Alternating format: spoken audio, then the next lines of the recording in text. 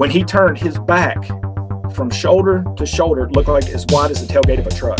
And just darkness, literal darkness, just came like all over, just all over me except where I was standing. This thing let out the most blood-curdling, mind-blowing, spine-tingling scream that you've ever heard in your life, and it cut through me like a knife. And I knew that they were going to take me. I just knew it.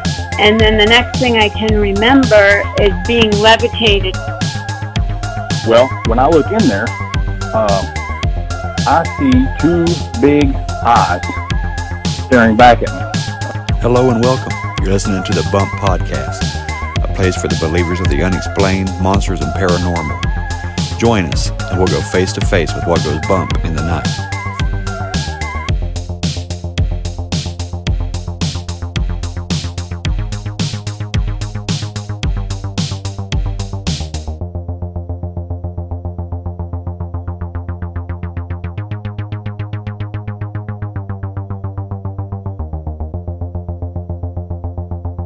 Guys, this is a long episode, so you might want to stay up late.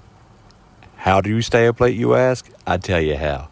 Go to MrSasquatchCoffee.com and buy yourself a bag of the best blends of coffee I've ever had in my life. And if you hurry up, do it this month, use promo code THEBUMP20, and you can save 20% on any of your purchases. And I'm not joking when I say that I haven't had better coffee.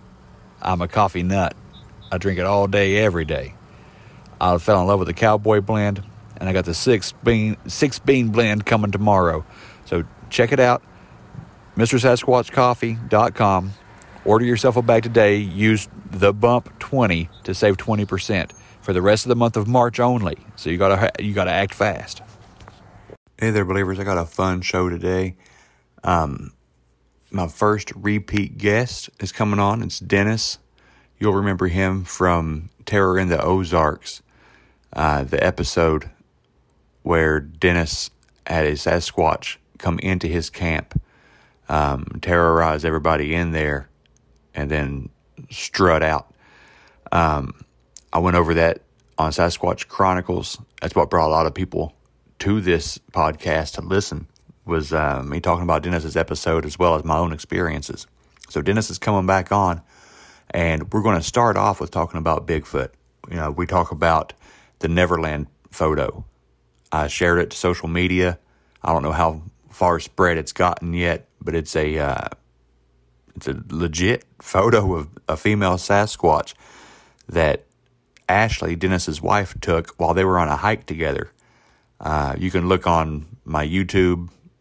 I think it's on YouTube, but I know it's on Patreon. It's on Instagram. It's on my Facebook as well, the Bump Podcast. I shared it, throughout a couple other pages, but take a look at it. We talk about that experience. From there, we get into what he referred to as his esoteric family. We talk about all kinds of things, paranormal experiences, poltergeists, and then we go into some metaphysics, astral projection, out-of-body experiences, gifts, and I think this is a wonderful episode. There's something for everybody on this one. I know the last couple of episodes I've had some emails saying, wow, this person's great, and I've had some emails, controversial. I had some emails like, that want to disagree with who I bring on. Well, when it comes down to it, it's my show, and I want a platform for everybody, okay? I don't judge anybody. If they've had a wild experience, just because you don't believe it, don't make it real. If they have their own way of telling a story, that's their way of telling a story. If you want to come on the show, I would love to have you on. I want to hear your experiences.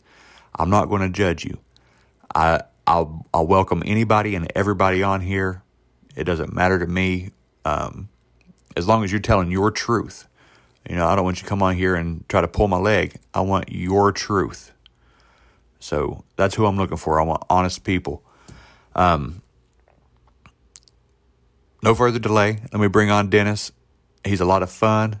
This is a long episode, So if you're looking for a road trip kind of episode, or you want something that you can listen to off and on all week, because the topics do change, this covers everything. Like I said, it's a lot of fun. It's almost 3 hours of conversation, and I let it go right from the top. So here we are. What's happening, man? It's all good, man. It's all good. How's the family? I'm doing good. I just sat down and had dinner with them, and then had a little bit of time to kill, so I started reading a little bit. Just excited to see you again, man. You're the first person I've brought back for a second time. So, thanks. I appreciate that. Well, I got a lot to talk about. If you got the time, I got a bunch of stories, and I think you'll find some of them interesting. I'm always listening to your podcast, and and I'm thinking that I can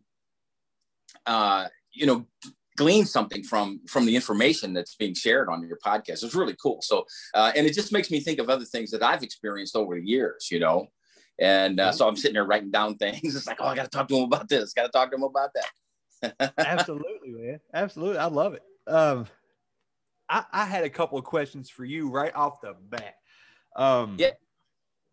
One, I was talking to Chris from Squatch Survival Gear, and he wanted to know how you're liking the Menahuni. Toughest backpack I've ever had. Toughest. And I'm telling you something. Here in around my house, just several miles away, there used to be Eagle Brand, which manufactured military gear, for the U.S. military. And I knew one of the directors of the company, and he gifted me one of their backpacks, and I thought that was tough. But that survival, Squatch survival gear backpack, the Menahuni, is so tough. I mean, I'm never going to wear it out. I'm going to try like hell to wear it out, but it is phenomenal. It's just rugged, super tough hardware on it. The zipper's tough. I like the little rain fold that comes over the zipper so it protects it. I love everything about it. And what I really dig about it is you can open it all the way up. I mean, it zips from one side to the other, just open that whole thing up, man. And access whatever you need. So I think it's a fantastic piece of equipment. Squatch survival gear, everybody should get it. There's no doubt about it. And they make one for all types of people and all sizes. So, do yourself a favor. If you want a tough backpack, pick it up. Amen. That's what Amen. I got the Rock Ape, and it has more room than I even need in it, but it holds anything I want to take with me on like a 72-hour, like a 3-day camping camping trip or whatever. If I want to, switch it over in this winter weather, we're going, 20, 30 miles away to my in-laws' house. We can throw that in the back of the car, and it's got enough I don't have to worry about, all four of us will have something to eat, something to drink if something would happen along the way. I love it, man. But I wanted to ask you that right off the bat because I saw yours and I was thinking, I was trying to choose between that pack and the Rock Ape. And I don't know. I couldn't resist that Rock Ape, man. It was just. Well, I'm used to 3-day packs because I usually do multiple days, when I'm hiking. A lot of times I'll do multiple. So it's good to have. But I'm telling you something. That Menahuni has got some room. And it's got inside pouches, and it's got Velcro all the way around the inside. So if you want to stick something to the sidewalls of your backpack all the way around, I mean, you could do that. It is really cool. I think it's the best. It's simply the best one I ever had, really. Yep. And I've had a lot of backpacks. I started wearing backpacks, just carrying them around with me before they became popular for people to carry. Next thing you know, everybody's carrying one around. I'm like, when did this happen? Of course, I'm old and things happen so quickly. I don't see it. You know what I mean? But no, I mean, I love it. I love it. Squatch survival gear, backpacks, unparalleled in my opinion, really. And just it's a fabulous product. So thanks to the good people down there, and I'm digging it righteously. Awesome. One more question. As of right this minute, the picture that you guys gave me of your Bigfoot. Yeah. It's on Patreon, but I'm going to release it this week to everybody in the general public because it just needs to be seen. And you guys did me the honor of letting me have the picture, and I can't be selfish like that. That's fine. We talked about it, and I don't want anybody going down there. That's why we didn't reveal where it was at. But, yes.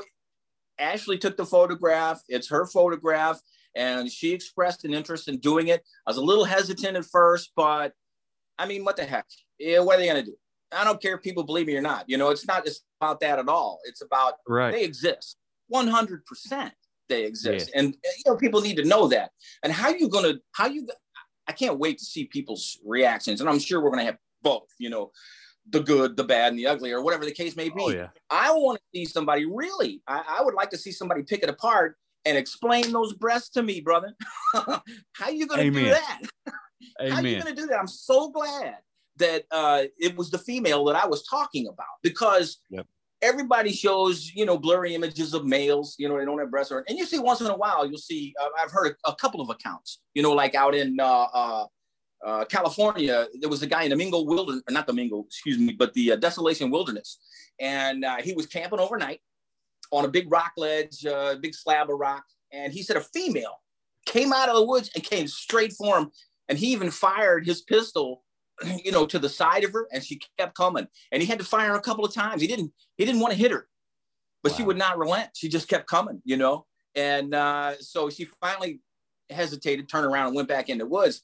But I'm so glad it was a female, because it's going to be hard to dispute. And it doesn't bother me that people don't believe. We need skeptics, but these skeptics, they've just never had an encounter.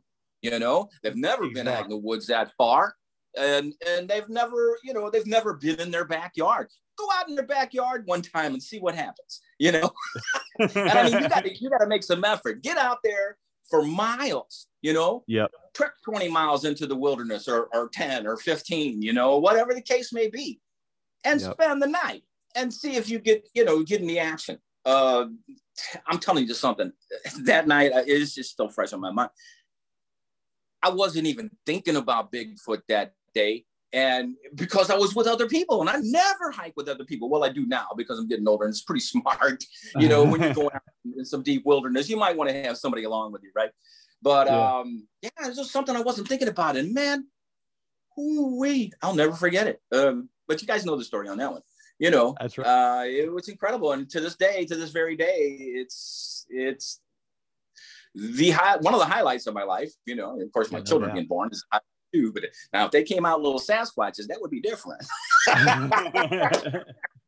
Well, but anyway, that leads me to that's why I got to ask, when I release this, what do you guys want to call her? Like, there's the Patterson Gimlin tape, and there's the Momo, and what name would you want to be attached to? Ashley, she's the one that took the picture. I mean, if you want, or you could say, I don't know. Ashley probably wants to think about it, but I mean, really, it's not my photograph. I knew she was there because she pays to me all the time. Right? And for like a period of 4 years, and she was so small when I first realized that she was out there. I actually have somewhere, and I'm a tech idiot, believe me, things that I download on my devices and then to a computer, I don't even know how to get them back. I don't even know how to pull them out. You know what I'm saying? But I've got images of her footprint as a very young Bigfoot. So really? right away, I knew it was a female, the way she called, it was just such a soft, sweet thing, but it almost inaudible. You really had to pay attention. And thank goodness, I'd like to do solo hikes. I'd just like to get out there on my own, no noise, nobody talking to you. You can hear things, and sure enough, every single time I went out there, she'd be up on the ridges. There used to be like these cave walls, you're like a box canyon, you're kind of like closed in, and she would be walking those ridges up there and cooing, she'd be like cooing to me, or wooing or cooing, some very soft, elongated vocalization, not loud either. You really had to pick up on it, but every time I would smile because I knew she was there. I mean, and I never saw her, not one time. And I didn't have to see her really.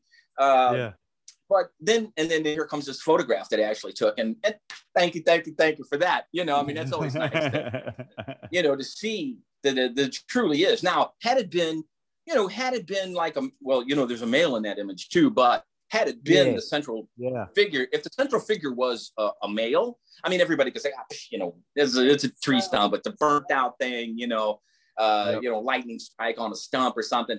No. Explain these. Explain those, brother.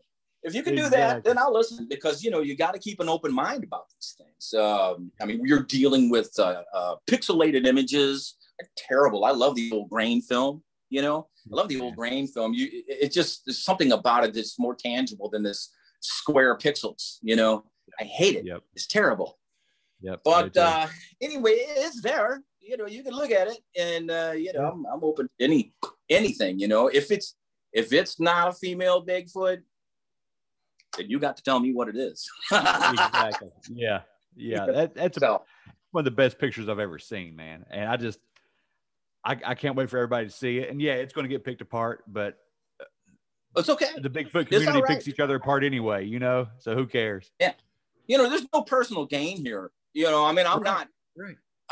I thought, actually, such a beautiful person. I'm going to ask you a few questions too in a minute. But anyway, she's such a beautiful soul, and I'm an old curmudgeon, so coming into her light has really made me rethink my views on things. It is really, she's just a beautiful.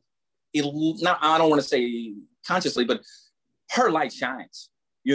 Her light shines, and I don't usually, or didn't look in those directions. I'm aware of all kinds of things, and this is what we're going to talk about tonight. But the way she expresses things, and so she expressed an interest in putting it out there, and gave me a reason why. And I thought, well, yeah, why not? Sure, it's your image. You can do with it what you want. Otherwise, I'd have kept it from you forever, dude. I was going to leave it to my kids. I was going to leave it to my kids when I pass on. I say, hey, look at this. Your pop really did see something out there. But anyway, I'm glad it's out, and I'm glad we gave it to you, dude, because you deserve it. You deserve it. Congratulations again on the continued success of your podcast. I think it's awesome. Thank you. I appreciate it. We listen to it all the time. Every time you drop a new episode, man, we're working, and we just punch it up and play the whole dang thing. And it's like, oh yeah, we got to talk to him about that. But I wanted to ask you personally, and now when you were interviewing Ashley, you said that you had to use the sage, but you never got around to the story. So I wonder what happened there that you had to, you actually had to say. Well, there was a couple little things, like you see like the shadow people in the corner of your eye kind of thing. Oh, yeah. I had some tech difficulties. Like I did an interview, and I'm a caveman too. I suck at technology, but my speakers went on my computer. It's like, well, just now it changed to something else. The speakers went completely out. And then I was like, okay, well, what am I going to do? Let me troubleshoot. There were no speakers left to be detected. Like I couldn't uninstall and reinstall. They were just no longer there on my laptop. And I had to go so far as I bought a Bluetooth speaker for like $5 just so I could hear out of it. But just a lot of little things. And the last thing that went on was, I guess it was about a week after Christmas. We still had the tree up and stuff like that. My daughter saw, I can only describe as disembodied legs. She saw like the lower half of somebody. Gosh. Yeah, walking through my house. She said it was going like in the same path I go when I walk in and take my shoes off. She said it's about my size, but it was just from like the waist down. And I was like, oh, man, that'll make the hairs on the back of your neck stand up, won't it? Yeah. She said it was all white. She could kind of see through it, so you could still see the tree, And I was like, that's it. Get in the sage, Oh yeah. I got to tell you, and we're going to talk a little bit about this too. Ashley, she's more, the angelic, angelic beings and things like that. I know that these things exist. I don't call them angels. I have I'm very old school. I'm not a religious person. I tend to churn things up in my mind all the time about what these things could be. I know there's something, because I got some stories for you tonight. but I don't call them angels. You know, I don't. Angel means messenger in its original language. You know, right. So that could be construed any way you want. They are something. What they are, that's what I want to know. I want to know what they really are. But yeah, so that's why you sage. Now you had a little bit of activity. Now I tell you what, disembodied legs, dude. I got a story for you there. But I want to start from the beginning. You know. Yeah, do it. Let's hear it. Yeah. So, I mean, I grew up in an esoteric family. This is what we ate, breathed, and slept for our entire lives. We didn't talk about baseball games. We didn't talk about the mundane situations of what's happening on earth with people or politics or nothing. We talked about what's on the other side. From my earliest recollections, my whole family, bunch of esoterics, man. I mean, I had a great aunt who really taught me a lot when I was a kid.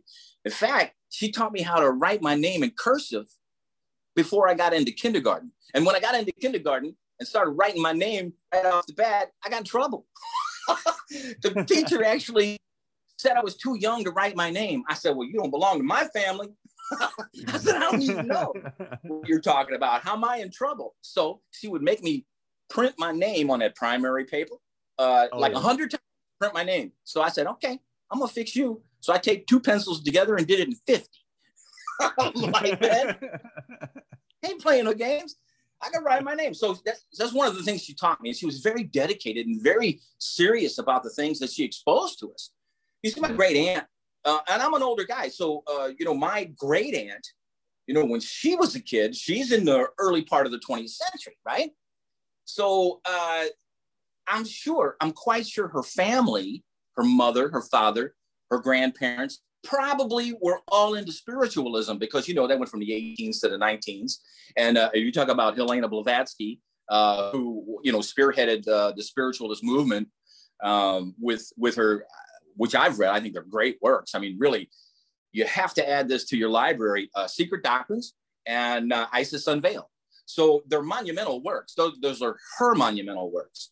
But this is the time when, this is the time of spiritualism, when people had seances and I always looked at these pictures of the ectoplasm coming out of people's mouths. And I'm like, man, that's kind of creepy right there. I don't even know why that should be coming out of somebody's face like that. But anyway, but that's how I grew up. I grew up with these people. And my great aunt carried that esoteric spiritualism side to our family.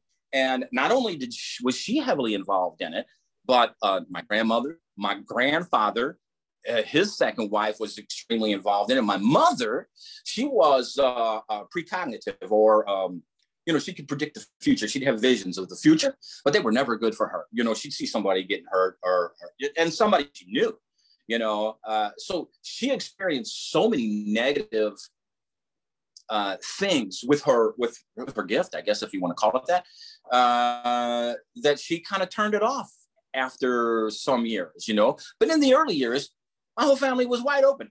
My sister and I only have one sister. We were never allowed to participate in any of the seances. And man, they had them all the time. But they were serious. I mean, they took it seriously. No, you're too young. You can't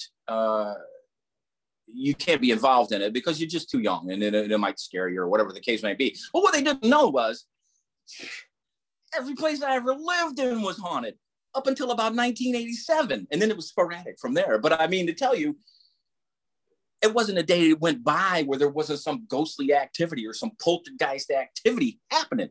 They probably caused it with all their seances and stuff like that. Yeah. My mom she was really a heavy duty practitioner, always interested in the other side. And, from my earliest recollections, well, let me tell you about this.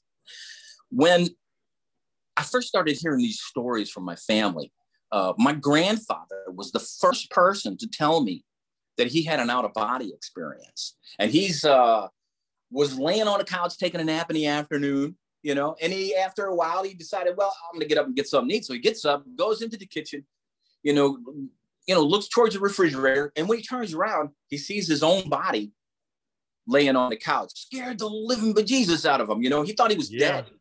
he never, I guess at that point, that was the first one he ever experienced, right? And so he said he ran, slammed back into his body and woke up, you know, and that was, so I remember that story when I was like 4.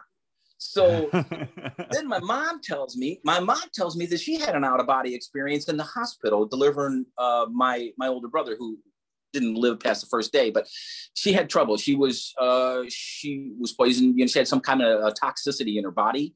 And so she actually was Catholic at the time. And so the priest came in and was reading rites over her. And she said that she said the 2 beings came down from the ceiling and grabbed her by the arms and pulled her out of the hospital bed up towards the ceiling. And she said that she fought with those beings all night to try to get away from them. It's not my time, she's saying. It's not my time. I'm not going anywhere. And they would come to, and she would be back in her body, and they would pull her out again, and she'd be up to the ceiling. So, you know, this is the kind of stuff that was always around my house. I mean, always. Who cares about baseball? I know people do. I'm joking, but you know what I mean. We didn't spend our time thinking about stuff like that. We thought about, well, what is on the other side? What makes that happen? Who are these people? You know. All right, so you know, I'm pretty young. I'm like, I don't know, 3-4 years old, and I'm living on the north side of St. Louis, and we got this. We're living in an old tenement building, but yeah, that's the way all the buildings were. St. Louis is an old place. I mean, it was established in the 1700s. So you got all these old buildings, you know, it's a very creepy history. And you know, a lot of history has passed. So I'm sitting in this old mohair overstuffed chair when I'm like 3 or 4 years old. I'll never forget it. We had these banks. They were made of chalk or plaster, you know, and they were like cheaply spray painted. Well, this one was a dog, and it was about 2 feet tall. It was like a collie, but it was a bank. It was made out of chalk or something, or what I plastered. So I always loved that dog, you know, and it was always sitting right by this old mohair chair that I used to sit in all the time. And I was sitting there one day, and I'm like 3 or 4 years old, and that sucker slid about 3 feet away from the chair. It's just like, it just moved. And I'm like, oh, there's something you don't see every day. And by this time, man, I already said, I'm only 3, but I've seen so much stuff, it didn't really freak me out. But yet, and I'm thinking to myself, you know, of course you get older and you learn about vapor and, you know, water vapor. It can, you know, how it slides glasses across tables. Right. But this was a bank, and it had some coins in it. And that sucker just moved about 3 feet right away. And I'm like, okay, all right, I can deal with that, you know. Yeah. But, am I talking too loud? No, you're perfect. Okay, all right. Anyway, so in the same place, and that's about all I remember from that place. But my sister said she was in the living room one afternoon when a man, you ever see that movie or that series Mad Men or something like that? You know, so the dude's got the classic 60s suit, the little fedora with the snap brim and all that business. Yeah. She said she's sitting in there when some dude dressed like that with a briefcase walks straight through the wall and takes a look around in the room and shook his head like, I'm not supposed to be in this place, turns around and walks straight through the wall and disappears. Now, that's pretty creepy. You know, I don't think I was like, so where are you from originally? You know, but it's kind of strange. You know, I mean, all these weird things. So between my great aunt's house, oh my gosh, she lived in Illinois. And she had one of these big old country houses with the roof that comes down like that. You know, it was like a barn roof, you know, almost like. And she had a boarding house. So all these old railroad workers lived there, and they were like family to me. I was just a kid, you know, but we spent the whole summer in my great aunt's place. And man, you talk about creepy, because this is the great aunt that she did all kinds of things. She taught me how to use pendulums. She taught me how to divinate and scry, and everything that she knew that she wanted to expose, you wanted me to see, she would teach me. And my family said that she had the ability of telekinesis, although I never saw it. They said for sure she could move things, but I never really witnessed that personally. But I'm telling you this, she taught me a lot. And she fueled my interest in the unknown and the supernatural, right? Yeah. So in her place, which was old and creepy, there's all these old dudes, and they're like family members. You know, they had been there forever. But the place was just low. Back then, they had, you know, they didn't have 1,000-watt light bulbs or anything like that. So it was low lit, yellow, you know, old yellow lighting and everything, and the old mohair furniture. And man, my sister and I would spend a whole summer there. And I'd have this reoccurring nightmare in her house. And it was about this witch who would swing from the ceiling on a trapeze. She'd like sit on it, and she'd just sit there and laugh at me back and forth, and she'd be just swinging. And I'm like, no. This is not really cool. This is not really cool. But it was reoccurring. She was there all the time. And then, of course, my great aunt would fuel the fire by saying that there was a mummy in her cedar chest at the foot of her bed. And, back then, of course, you had Boris Karloff and all those black and white monster movies, you know, that fuel the kids' imagination. So, man, I never, ever wanted to walk through her room. And you do deal with fear, fear of the unknown. Oh my gosh. There are plenty of times where I was afraid, but by a certain point, so many things had happened, man, I ain't even afraid of ghosts no more. Now, if something materialized, manifested with its face right in front of me, of course, you're going to be startled and you're whatever. But so by this time, I'm not like, okay, that's pretty creepy. But time goes on. We move to another place, probably around, I'm thinking 65 maybe. And oh my gosh, dude, this place had so much poltergeist activity. I've never seen anything like it. I mean, what's funny? I grew up in a time where there was no internet. There was no videos. We didn't have access to this stuff. So when you were presented with something like that, it's unique, It's unique to you. So this place, it was over on 22nd in Montgomery. I'll never forget it, in St. Louis. Still had an old coal chute that in between the buildings where they would deliver the coal, and it even had the old sunken room where it deposited the coal through the sidewalk and everything. And the old giant furnaces that looked like some behemoth monster with the huge wrapped, ductwork and everything, and it's all round, and it's got the fire brick around it, and the plaster and everything. One of them old ancient jobbies. Well, that's what this place had. So this was an old place, and one of the regular poltergeist activity that happened, man, the whole family saw it. The whole family witnessed it. We'd be sitting in the living room when this shadow figure we could see go through the doorway down the hall. We had a long hall from the front of the house all the way to the back of the house. And this shadow figure would just move down the hall. But not only that, it would come up from the basement and you could hear the footsteps. Doof, doof, hell no. Doof. And man, look, I got the chills. Every time those footsteps came up, you see that black shadow just go down the hall. So we had modified the end of the hall and put a closet in. It was all the way at the back of the house. One time, footsteps coming up from the basement. And everybody's just like, okay, what are we gonna see next? What's happening? Here comes the shadow, past the doorway, down the hall. Bam! Rips the door right off the closet and throws it all the way down the hall, down the basement steps, clatter, clang, banging, man. And I mean, like, we were out. Oh my gosh. That was the craziest thing, but it wasn't finished. It went in the basement, had it was where the kitchen was, And so the basement was kind of weird. It was an old building. So it had a complete downstairs, below ground level living, it was all done. But then if you opened up one door from the kitchen, it was the whole old basement with the stonework, and the old coal room. And that was the raw basement, So behind the kitchen was this basement. So this thing, after it throws the door down the basement, it goes downstairs and rips open all the cabinets in the kitchen, throws out everything in the middle of the floor. You can hear pots and pans and listen, this was a rough neighborhood back in the 60s. It was really rough. So we learned to shoot at a very early age. You know, I talk about the country a lot and about being out in the wilderness. And believe me, I'm fortunate to have been able to do that my entire life. But I was also a city kid. And it was a rough part of the city.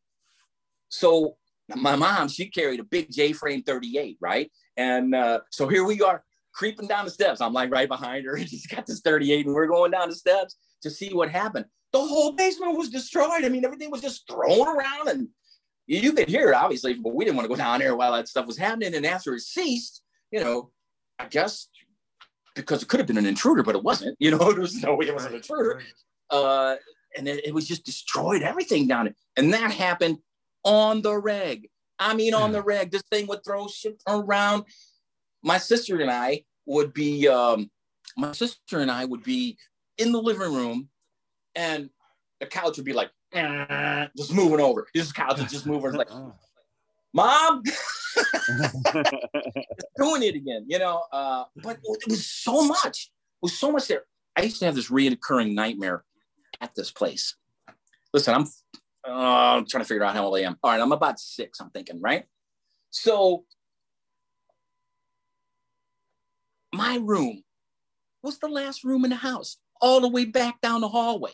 I had to sleep there by myself all the way in the back of the house. Not fun, not fun. So every night, I would have this reoccurring nightmare. This ostrich, and I mean a big ass ostrich, would come creeping down my hall.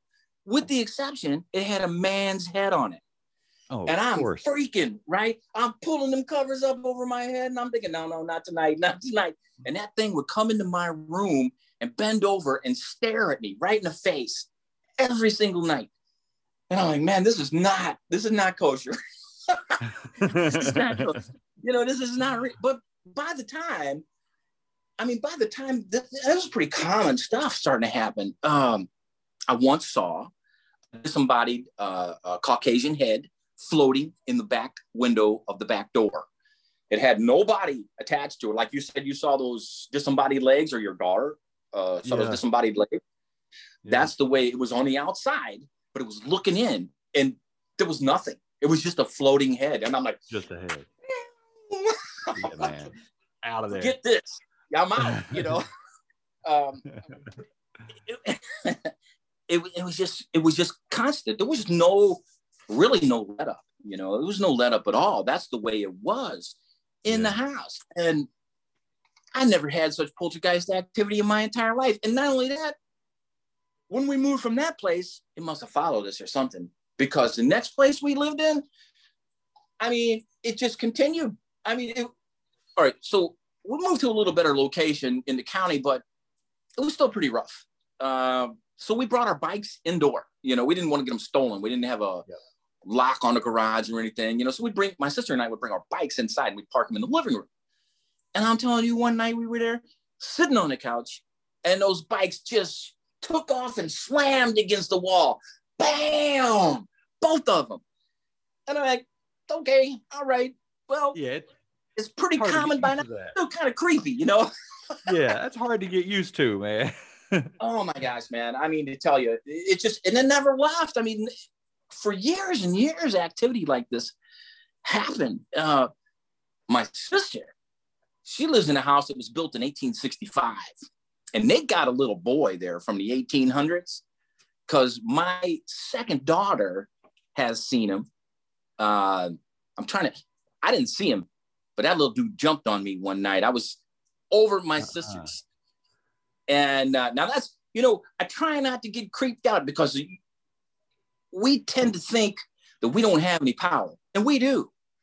Right. We got a lot of power. We do. You know? Yeah. We got a lot of power. You got to get over it psychologically, is what's happening. You know, your fear up here. Because really, we can do a lot of things to to protect ourselves from these things. And you got to unlearn things that you've learned. But those moments, you're not thinking about that. You know, you're not thinking about that at all. So this little boy, he has knickers on, and like almost like a little sailor suit with the hat, like the little Cracker Jacks dude, you know, sort of. Yeah. So he's pretty common around my sister's house. And he used to move things around quite a bit, jumped on me one night. I mean, literally just jumped on me. And I'm like, I started swinging, right? I mean, I started swinging and kicking and punching because I got some unseen force attaching itself to me. And it was, and unless there's somebody else there, and there might be somebody else there, because other members of my family have seen a man, and they call him Diego. We give him nicknames, all these ghosts and stuff. So they called this one Diego. But now whether it was Diego or this kid, I have no idea. But my daughter, she's probably 7 at the time we were over there. And she said that boy walked into the room that she was in and sat down next to her and put his arm over her shoulder. What? This is coming from my kid who's in the single digits of age at that time. Yep. And she described them to a T. Everybody's seen them. And I got my great nephew. He has autism, but man, as he tuned in to the stuff in that house. So I saw him. Because we're a close family, I'm always over there and things like that. So I saw him standing on the stairs, going up to the second floor, and he's just standing up there looking. And I said, "Dude, what are you looking at?" And he goes, "Just like that." I said, "Is it the boy?" He goes, "Yeah." And I said, "Don't worry about him. Don't worry about that little dude. This is his house, I guess. This is what he's he's hanging out." But what spooked the adults is not the boy, but probably Diego, which they call Diego, some male figure.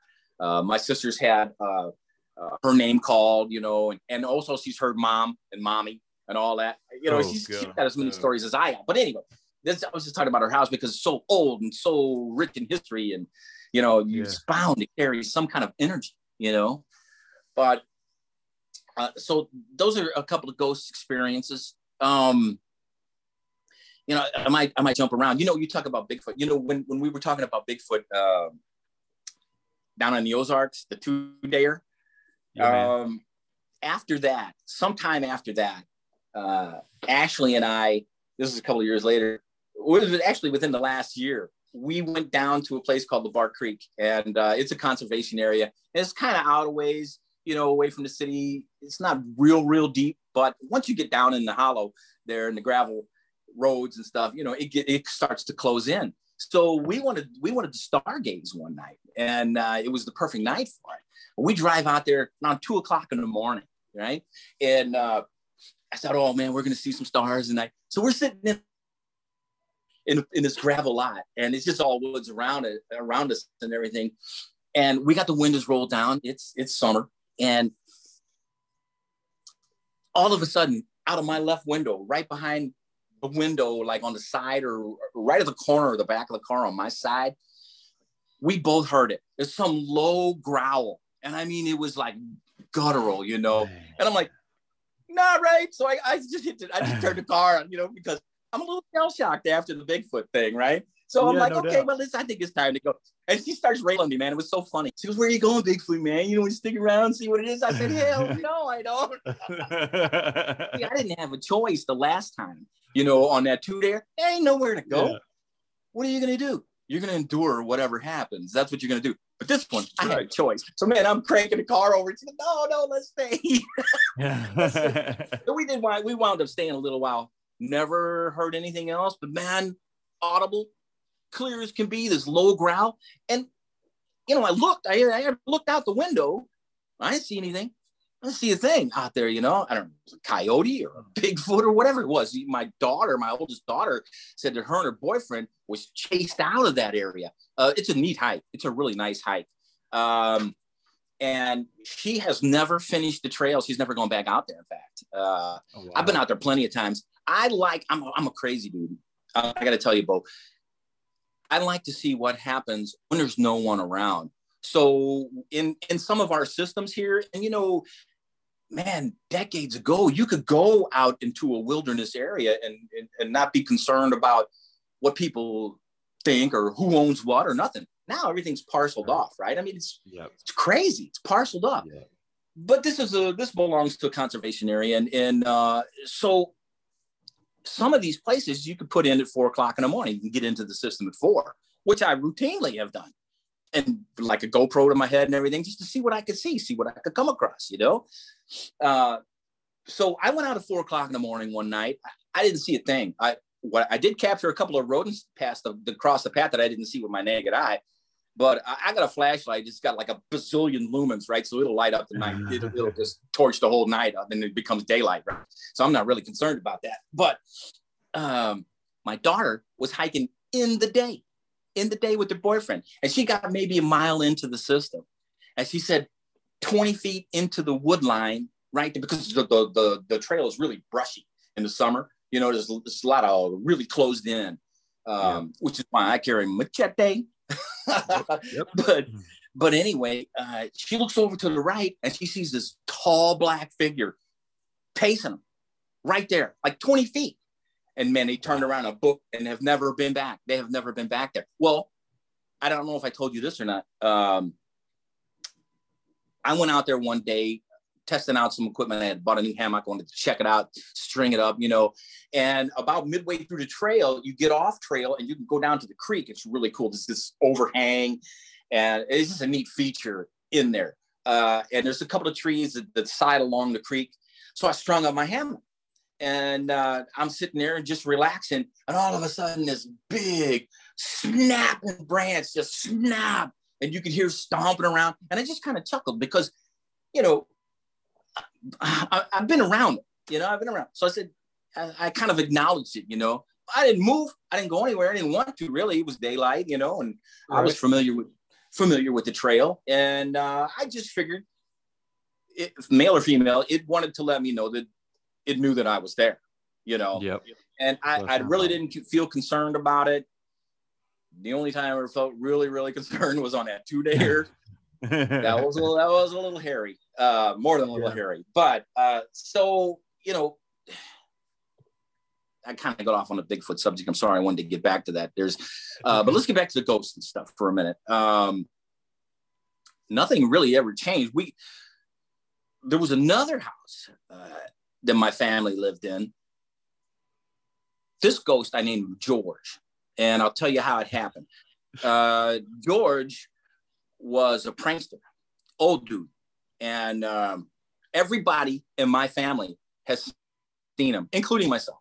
But I'm sitting on a couch one day with my oldest daughter, and at this point she's really young. I don't know, 4 years old or so. And she keeps looking off into the other room, and I'm reading her a book, and I wanted her to pay attention. I said, "Honey, I'm reading you this book." And what are you looking at? She's like, "There's a man standing in there." And I said, "Well, don't worry about that. That's just George." And she goes, "Who's George?" And I said, "Well, I'll tell you about who George is, you know." And then I related the story to her. So I have these things were going on. Movement, orbs, always through this house. Oh, that reminds me of another story. But anyway, so this place had orbs galore. And they were always floating, you know, like circling the ceiling. And then. Uh-oh. You froze up on me. It's probably the storm. Oh, let me pause this. All right, I'm not blaming that on ghosts. I'm blaming that on this big winter storm we have going on right now. It's the middle of February when we're recording this. And so that big snowstorm that's taking out everything from Texas on up, yeah, it's hitting us right now. That's Dennis sending me a text. All right, I'm going to pause this again. I'm going to send him that link one more time. Hey man, when you said tech idiot here, I thought, oh no, there's two of us now because I don't know. We are truly brothers. Yeah. Wait, hey, you know what? What we need to do is you and I need to get together and collaborate on a book, Tech Solutions for Idiots. You know, but it won't make any sense because we don't know what we're doing. Oh man! So what was I was talking about something, some ghost or something, or what was it? I forgot. I got off on Bigfoot and I came back to the ghost. Oh, George! All right, listen. George the ghost. And here's how it all went down. We had this in our family home. We had this entity. His name was George, and he was a prankster. Now he loved the women. He would always touch them, you know, wherever he could, and often did. And all the women. I mean, it don't matter if they were friends of the family or family or whatever. They experienced old George.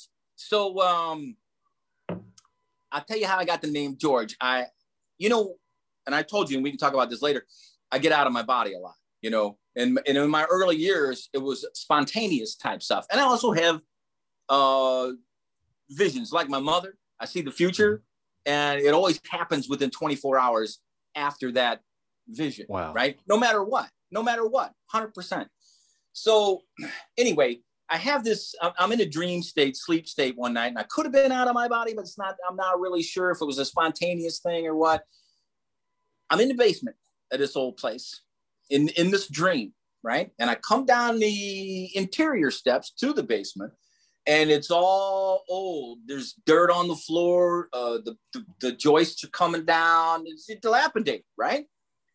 And I'm standing there by myself, and I'm scanning the room. And I look, and this particular basement had 3 sections to it, like a shotgun, like there were shotgun rooms right in a row, right there, 3 of them.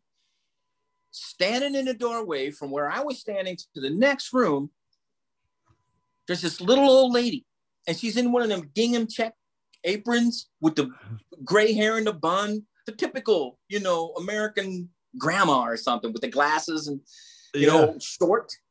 And standing next to her is her husband. Bib overalls, kind of like the American Gothic dude, sort of. Yeah. But not exactly. But he did have bib overalls on, So and she had the classic gingham. So this is the old period, right? Yeah. And I look at him, and I'm kind of startled because I'm thinking I'm in my house in the basement, right? That's what I'm thinking. And here they are, and they're standing in the doorway looking at me, and they're not speaking. And I'm like, hello. The woman looks up at her husband because he's a little tiny thing and he's real tall. She goes, George, you got to help me in the kitchen. And they both turn around and disappear through the doorway. And I got the chills, man. I'm like, in this a dream? And I still got the chills. I'm like, I'm freaking out here. Oh, wow. These people aren't supposed to be in my house, right? So I follow them. I go, and in the second room is empty, but there's an old mattress on the floor in my dream, right? There's an old mattress. And then there's another doorway that goes into a kitchen. And I hear them laughing, right? And I'm like, the hell? So I go in this other room, and the first thing I notice is the whole kitchen is empty. There's nothing in it. It's got the old cabinetry and an old stove with a window in it that you used to be able to look through, and everything. And I hear them laughing, but I don't see them anywhere. The floor is black and white check tile. And so I'm listening I hear their voices. I don't see them. I look down in this little bitty window of the stove, and they're sitting on the rack in the stove, swinging their feet on the freaking rack. A dream, right? I'm thinking how freaking strange that is. So I come out of it. And back then I used to write down everything I dreamt about, really into it, all the whole nine, keeping dream journals and out-of-body journals and all that stuff. So wrote it down. So I decided that this tall dude is the dude that is making the hauntings in the house. Very, very not malevolent at all. But I'll tell you one thing he did that used to piss me off. I'm a big book freak, right? I got books that create a library that you wouldn't believe. Yeah, man. So I love my books. And, it's something about them. You got to put them in. I can't read from the computer or the right. phone or anything. I have a book, right there. And I love my books. Intentionally, every single day, George would go to my bookcase and just wipe the books right off the shelf. Everything would come flying off the shelf. And I'm like, God damn it, George. And I would talk to him like that. I said, man, you know better than that. And I put him up there, and it's son of a gun if he didn't do it again. All the time. All the time. One time I'm in the basement. I had built an addition down there, like a half finished, and I'm walking towards the part that I had just constructed, and I hear right in my ear, right in my left side, Dennis. And I'm like, George, I'm gonna kill you, man. I'm gonna kill you. Knock that shit off, because it just ain't cool. But he was a prankster. That's the way he did it all the time. Love the ladies. All the children have visually seen him, manifest in the place. All of them. And I said, don't worry about it, it's George. So get this. So we had this old fireplace, and I'm going to redo the mantle, right? So I pull the mantle off, And so a picture had slid down in between the wall and the mantle. Not my picture. And when I turned it around, it was this dude in my dreams with the bib overalls and everything. Oh my gosh. And on the back of it, George. No. Yeah. Yeah. So that's what I named him. I was just, okay. Yep. George is George, right? My cousin was spending the night. I'll never forget this. And I just happened to awaken. We were sharing a room, and I had a rocking chair in my room. And he gets up, I guess, going to the Johns early in the morning or whatever. And I see him take a couple steps forward, and he just backtracks. And I said, "What's the matter, dude?" He goes, "The rocking chair is rocking." I said, "It's just George. Don't worry about it. It's just George." He goes, "Who the hell is George?" And I had to tell him the story. But he routinely manifested as an orb. He would fly around the whole house all the time. Wow. And the lady said he was pretty handsome, you know, I mean, really. Yep. And it was one of his things, I guess. That's the way he wanted to do. But he was prevalent. And he even had the habit of going to the other house next door. The neighbors would say, "You won't believe this, but this, you know," and I said, "No, that's probably my George, you know." That's probably my George. Yeah, I would believe it, actually. Yeah. You know, and it's kind of weird that they would move away from their own, you know, their own territory or whatever the case. But you hear about it. You know, you hear about it. Could have been his property. You know, it could have been all his property. At one time, it probably could have been, and that's what I was going to say. You know, because you hear these stories. Of course, now the whole world is filled with ghost stories with technology and everything today. It's all accessible, but you hear of people dying on a piece of property, but yet occupying the house, you know, and stuff like that. So yeah. Is it possible? Yeah. I don't know how the guy passed. But one time, I think this was pretty much at the end of his, end of his time here on the plane. He was moving around in orb form when two other orbs appeared, and they flanked him, and they took him up through the ceiling and never saw George again. Isn't that weird? Wow. It's really strange. Just disappeared. With the two orbs just kind of flanked them, and they all went. And that was it. Like, I got the chills. Yeah. But, it's like you got to watch them go on. Oh, yeah. You know, you got to watch them. I don't know where they go. You know, and we can talk about that too, because I've experienced a lot of stuff in my life, believe me, from a very, very, very early age. So this, you know, I kind of move into the OBE thing.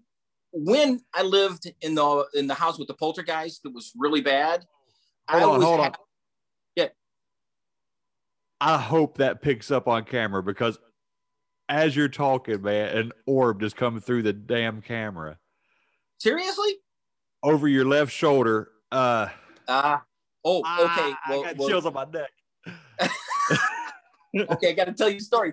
Now check this out. This is only 7 years ago or something. I'm at work, and I was talking to one of my coworkers, a female, and I was telling her how George used to blow the books off my shelf every single day, right? So yeah, off to my left in my workspace, I got a shelf with binders and books and stuff on it at work. And I said to her, George used to blow my books off the shelf every day. And as soon as I said day, two big ass binders that were 4 inches wide come flying off the shelf. And I looked at her and I said, just that. She looked at me. She goes, "I don't believe it." I said, "Well, you got to believe it. You just saw it, you know." Yeah. But routinely. Yeah. I hope that picks up on camera, because that was too cool, man. I'd love to see it. I wasn't looking at myself, so I didn't see it. But oh yeah, I wouldn't doubt if there are beings around me and my family all the time. Yeah. You know, what they are, who they are. Oh, listen, I want to kind of get into the OBE thing then a little bit. And there's a lot more ghost stories. All right, let me go a few more ghost stories.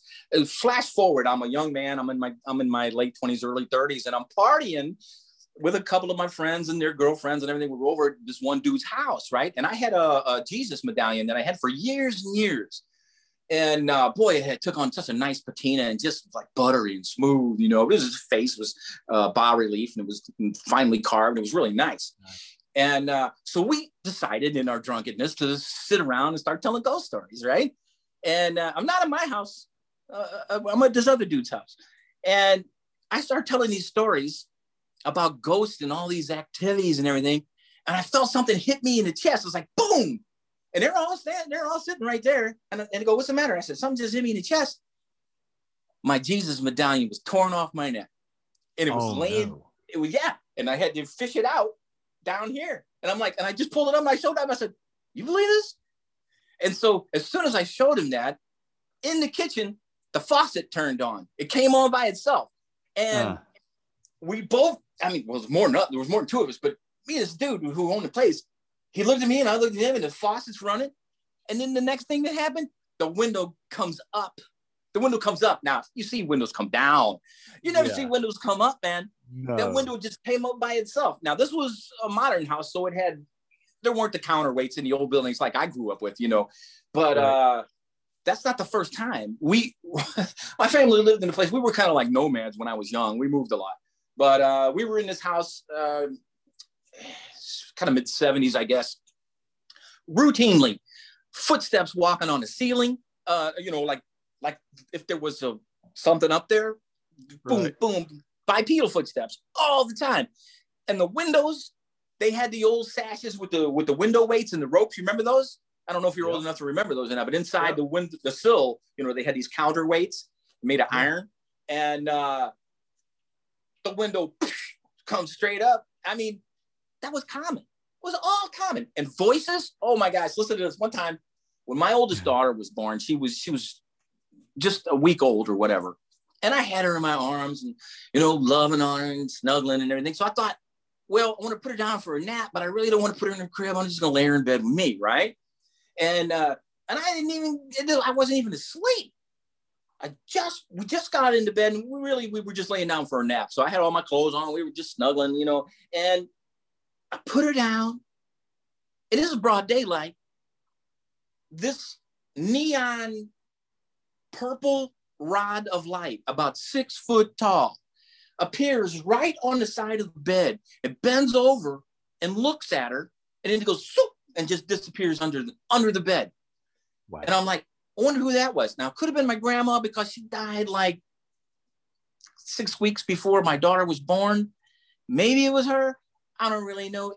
It appeared as like a neon bar of light, you know, not very wide. It was maybe something like that, but tall, like 6 foot tall. Just bent down, looked at her, and then went just disappeared under the bed. And I'm like, man, who was that? By this time, you know, I'm well used to this stuff. So I was trying to figure out who it was. But it's not the only thing that happened in that place.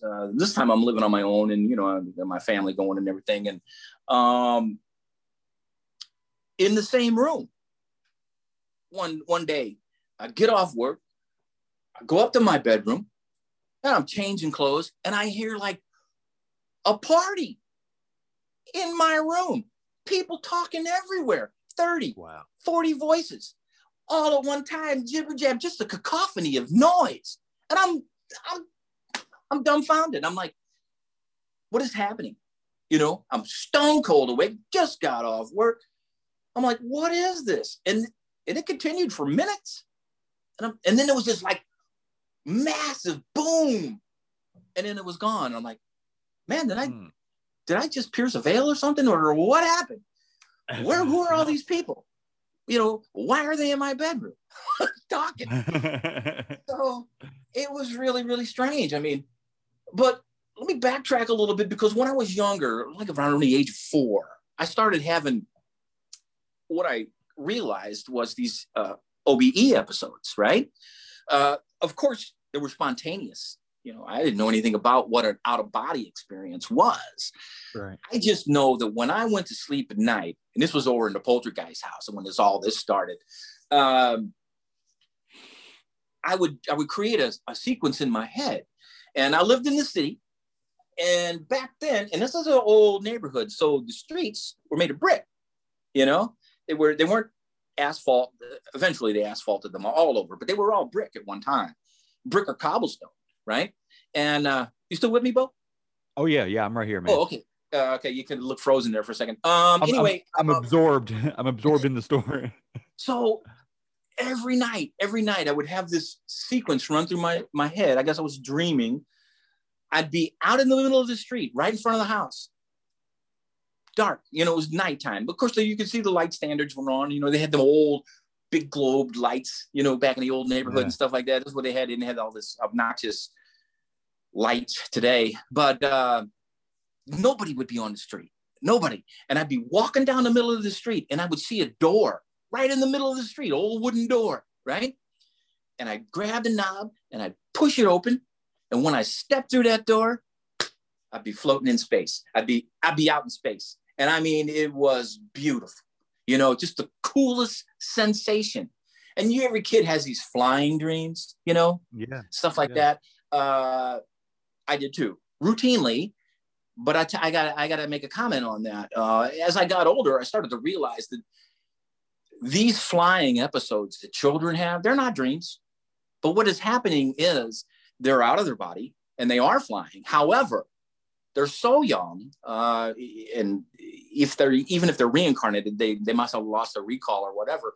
They don't realize what's happening. So their young mind, their young conscious mind, has to fabricate a scenario that's acceptable to that little brain, right? Because you don't know what's happening. So here I am, not only in my deep space, but I'm flying around. Now, back in the 60s when I was a kid, we had the streetcar system here in St. Louis and it ran everywhere. So there were electric wires all over the streets. You know, that's what I saw when I was a kid. Just running down the middle of the street, there was tracks, and up in the sky on the poles, there were all the electric wires that facilitated the movement of these trolleys, right? Oh, wow. And the streetcar system went out probably in the like 63, 4-ish, something like that. Because I remember riding them routinely. But I had a healthy fear of being electrocuted, right? So in my spontaneous out-of-body episodes, I would be, because I had no control. I was just a kid. I didn't know what was happening. But I'd be floating upwards, you know, and I'd be nearing these wires in the street. And I thought, oh my gosh, I can't touch those because I'm going to be shocked. I'm going to be killed, right? And so what happens when you create that fear in you, it compensates and it brings you back down, right? So I've come back down to the ground, and each time I had one, like I had the jumping. You might have experienced some of this yourself.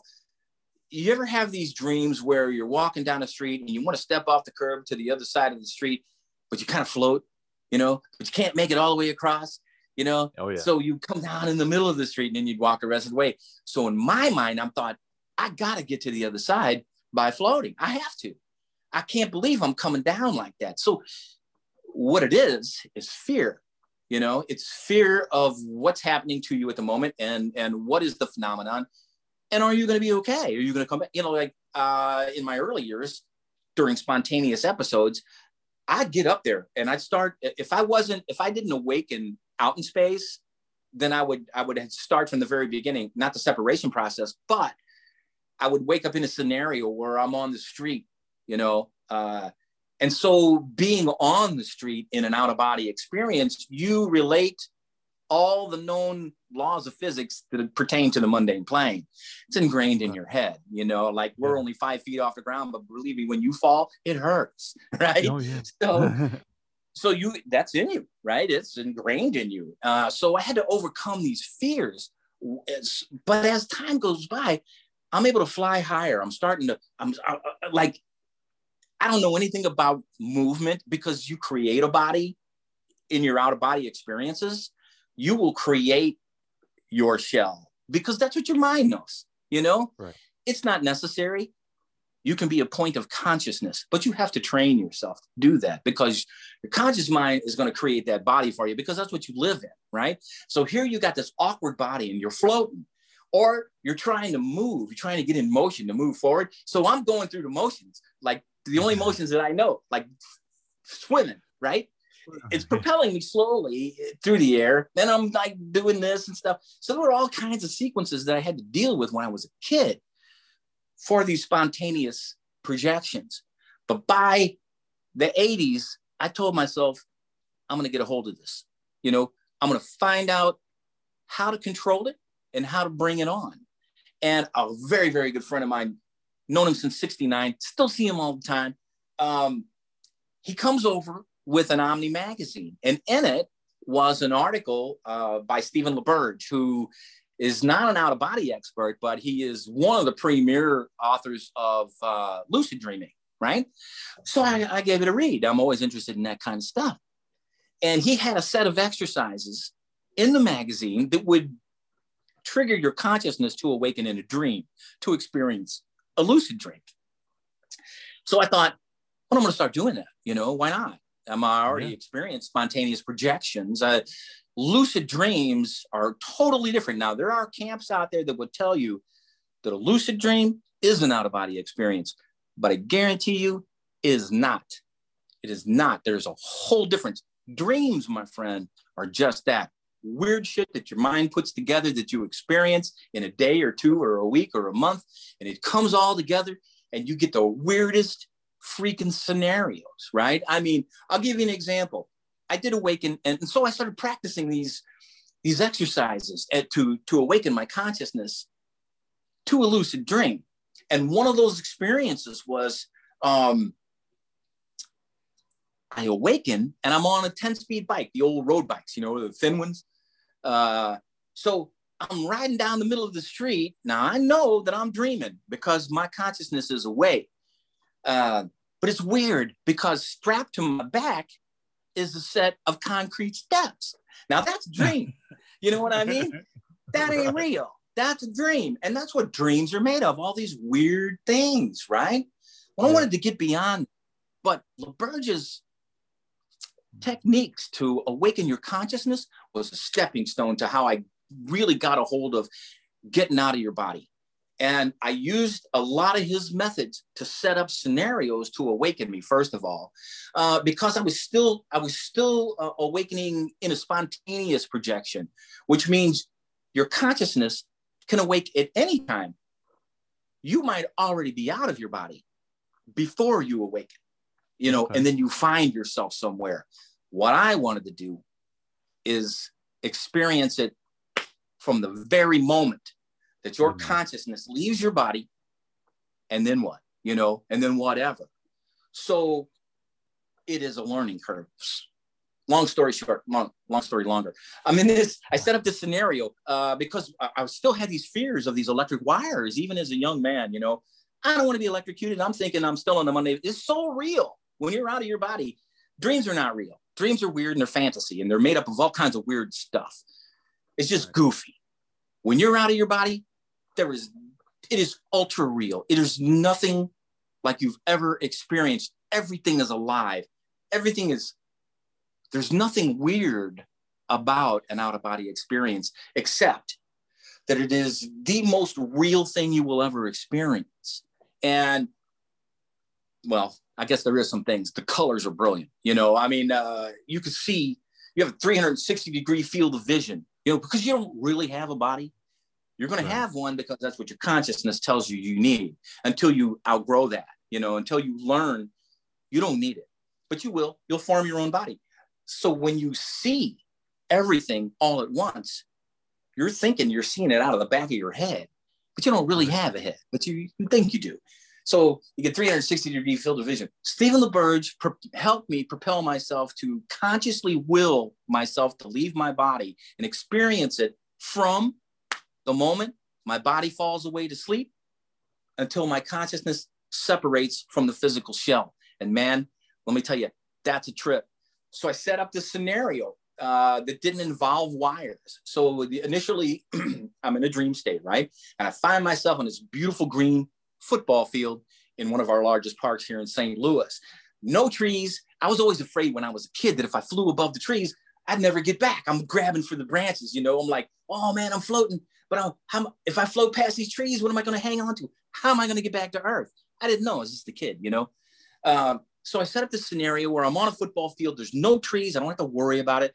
I see this brilliant. Anytime that I had a dream state that would tell me that I'm changing consciousness, my finer frequencies, I would always see brilliant green grass or a brilliant green carpet. It would be like a neon, and that told me I'm changing frequencies. But my mind is still setting up these mundane scenarios, right? So I find myself on this football field, and there's no streetcar. They're all gone anyway, and they've been gone for decades. But There's no wires in the way. There's no telephone poles. I'm on a football field right out in the middle. And with that, man, I just thought to myself, boom, leave your body. And I shot straight out into space. And I'm telling you, I used to teach a class in out-of-body experiences, and it was titled Traveling at the Speed of Thought.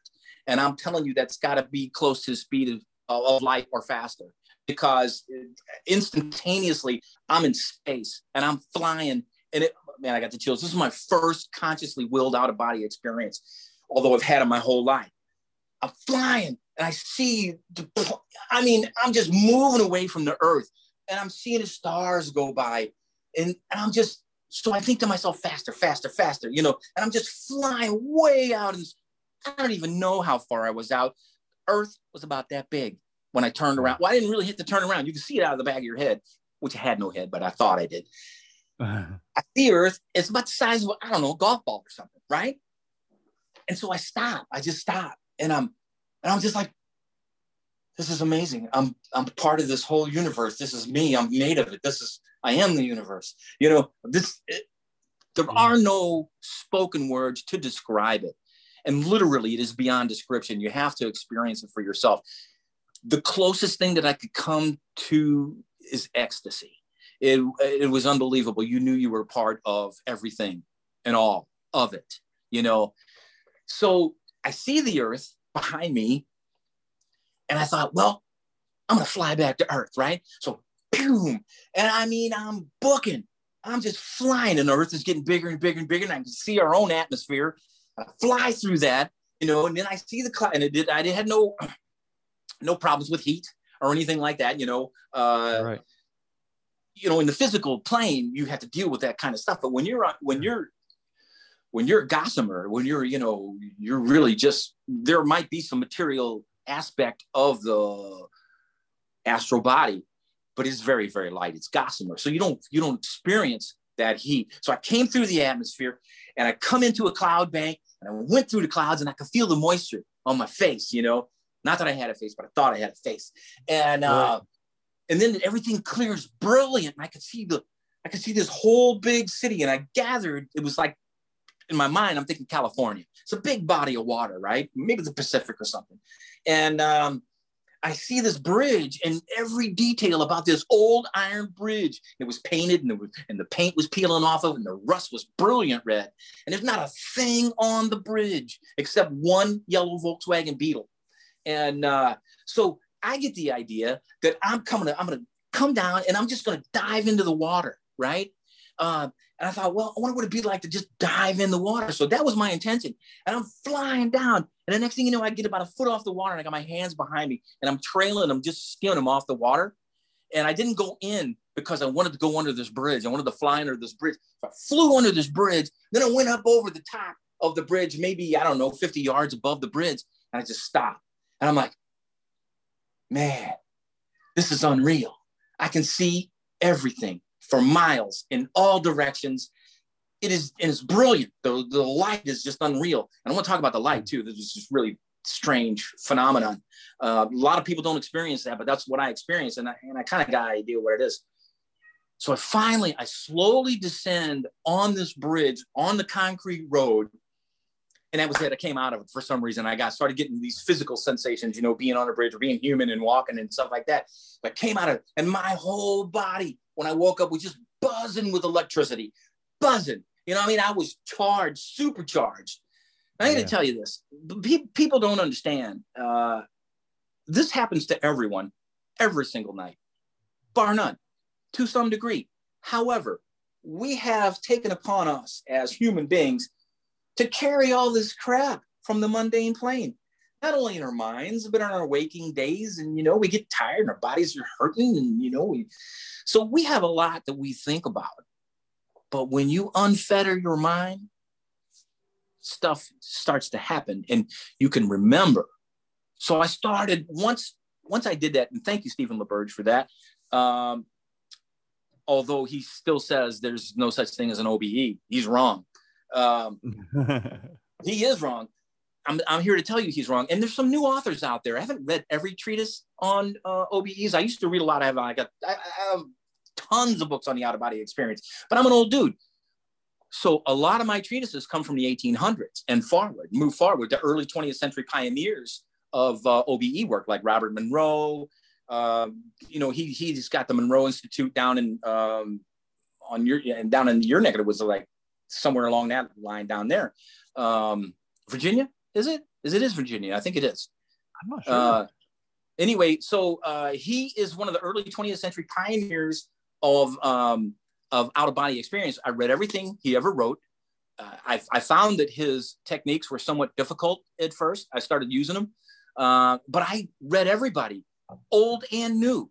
And I don't subscribe. And I don't want anybody to think, there's a lot of people out there that are afraid. They're afraid for many reasons. You're going to be possessed while you're away from your body, or you're not going to come back, or something out there is going to get you. Listen, and I don't mean to sound smart, but you got to get it together up here, right? Mm-hmm. You got to kill those fears, man, because fear will stunt your growth in all aspects, bar none. So you have to unlearn everything you ever learned.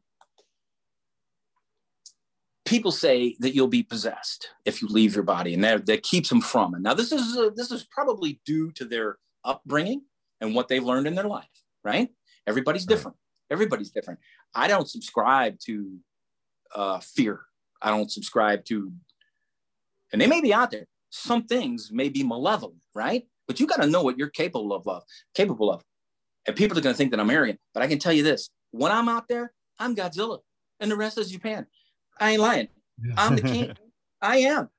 There is nothing out there that's ever going to hurt me, ever.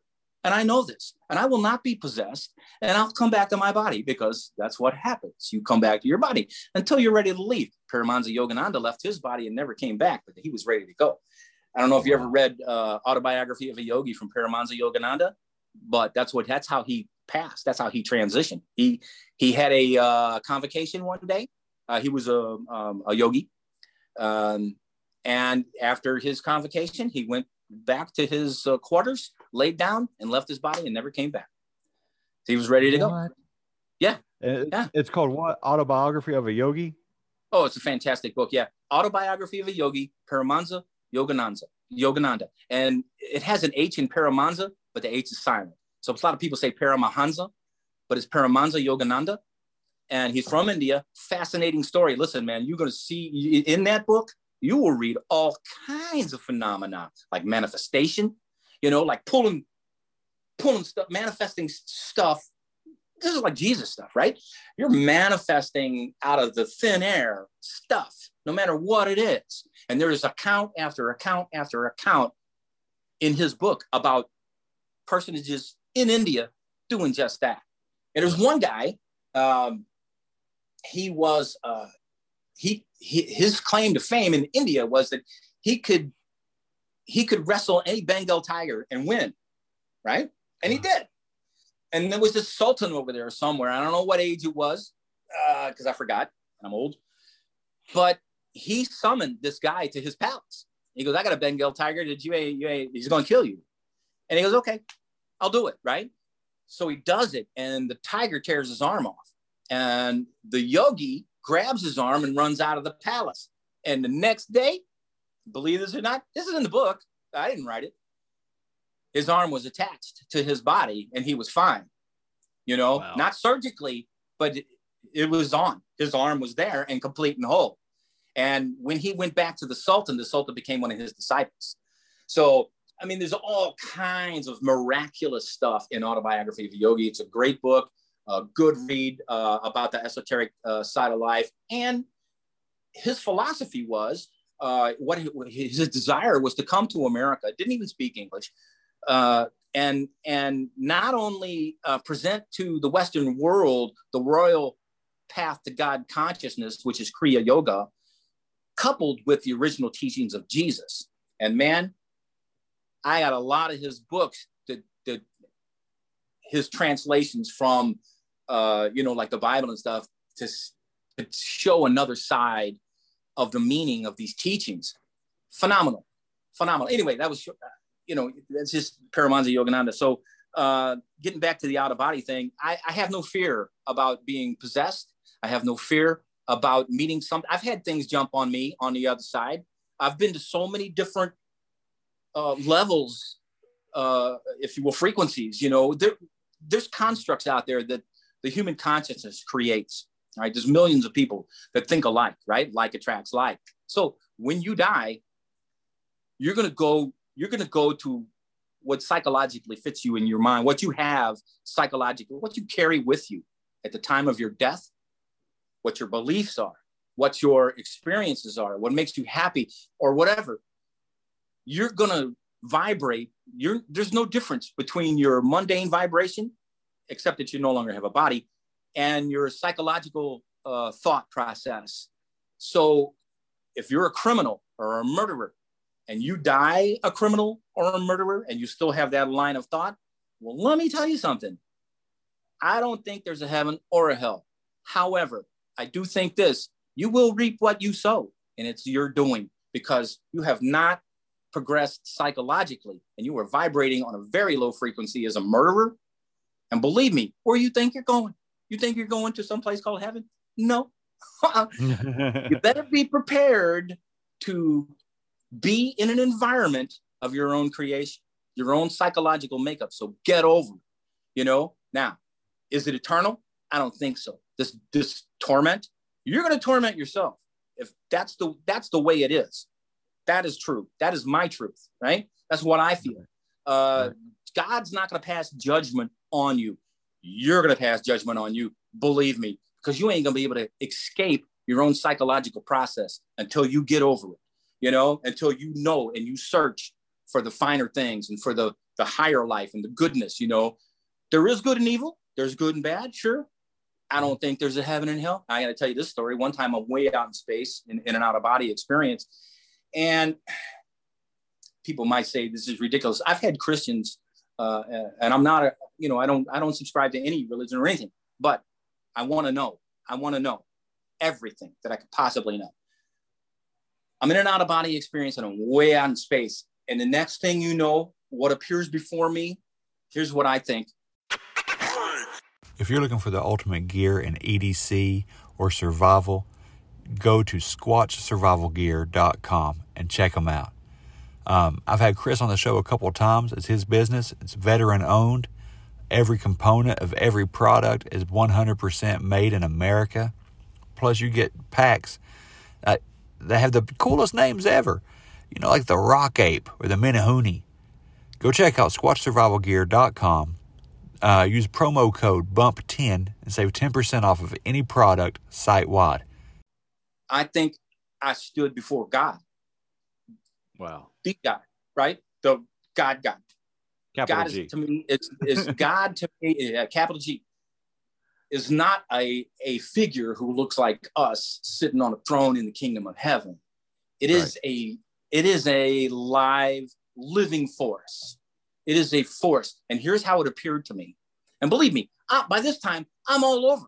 I'm flying here. I got thousands of experiences and out-of-body experiences. This moment, appearing before me, the entire field that I'm in is the most brilliant, beautiful, liquid, undulating gold that I've ever seen. Have you ever seen the Dove commercials where they got the satin sheet? Yeah. Well, multiply that by 1,000 in its brilliance and fluidity. And it's just this undulating field of liquid gold everywhere. And I got to tell you something. I was humbled. And even though I didn't have a body, I knelt down. Yep. That presence to me was God. I'm in the presence of God and I need to be humble. That's what I said to myself. And that's what I did. You know, one of the most powerful out-of-body experiences that I've ever had. And then I've had them on the mundane plane. Shoot, man. I was married before and I was writing a class. I taught a class about this.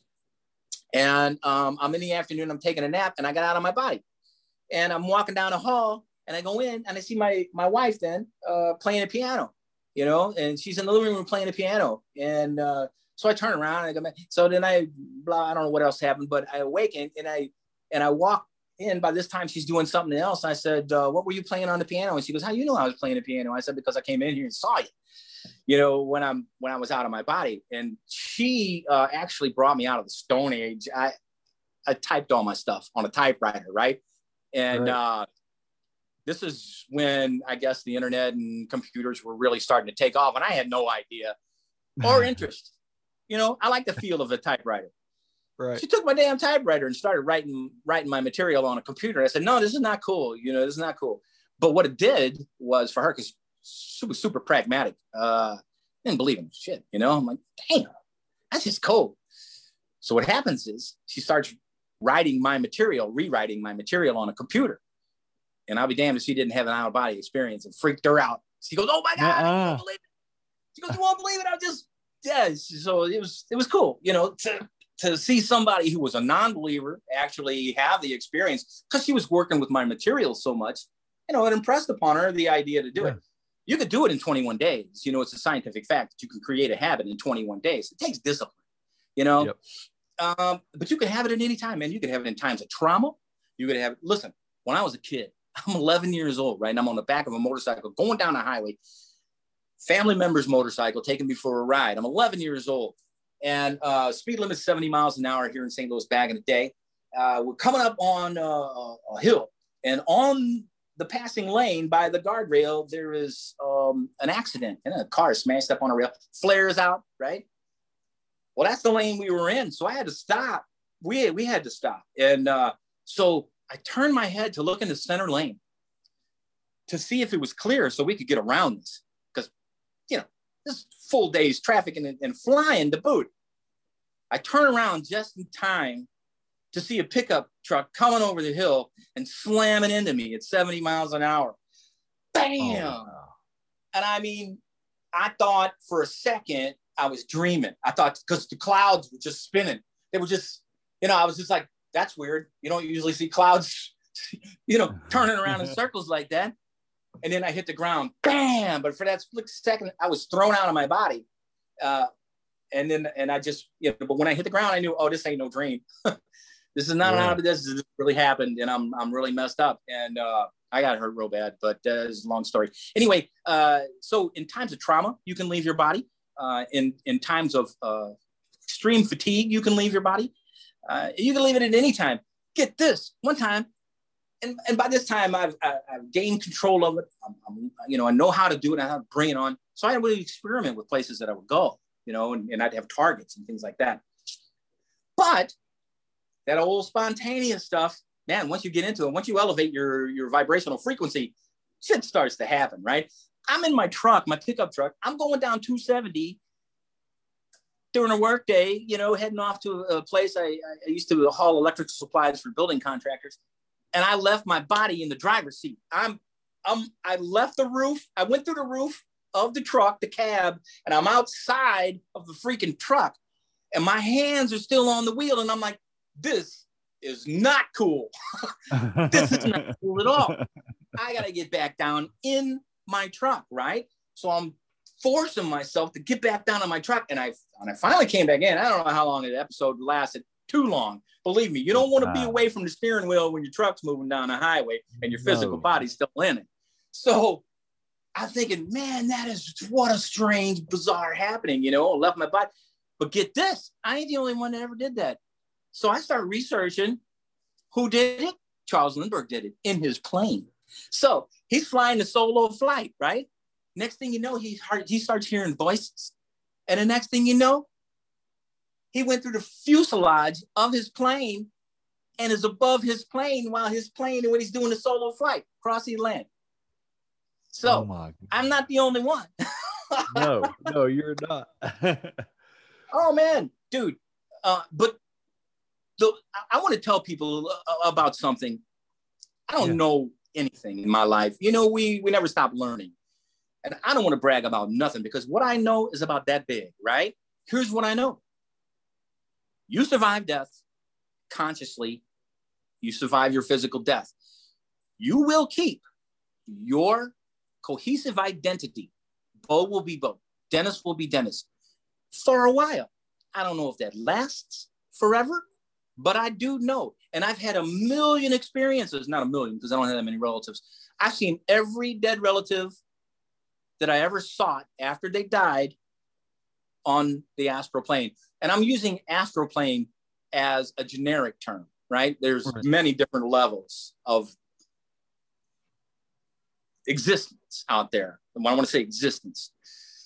But where my family resides on those planes, wherever that is, I'm referring to astral plane. Not necessarily on the astral plane, but that's what I'm saying. Because there's people going to say that. I've seen everyone now, and I've talked to them, and they've talked to it and communicated to me. I could say in all these years, you got to leave room for other possibilities, right? And so I hear all these new authors writing these books about OBEs, that it's all a product of your mind. OBEs are not real, but this is a product of your mind, and this is what you can do with them, right? I disagree 100%.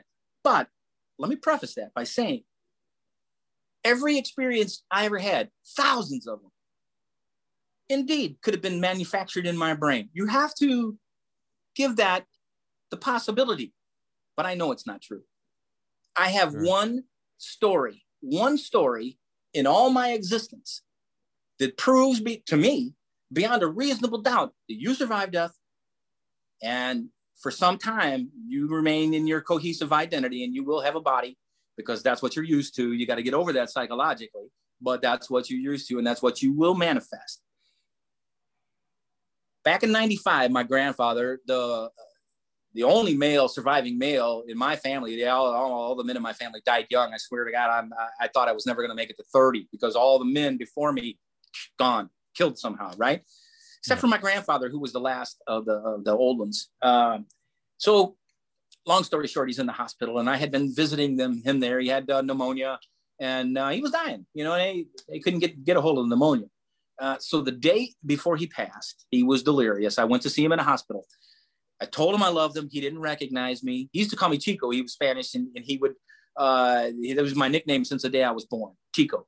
So he looks at me and he goes, "Who are you?" And I said, "Oh, it's me, Chico." And he goes, "You don't look like Chico." And I said, "That's okay." You know, I knew they had him on drugs and probably morphine and stuff, just to, not have any pain.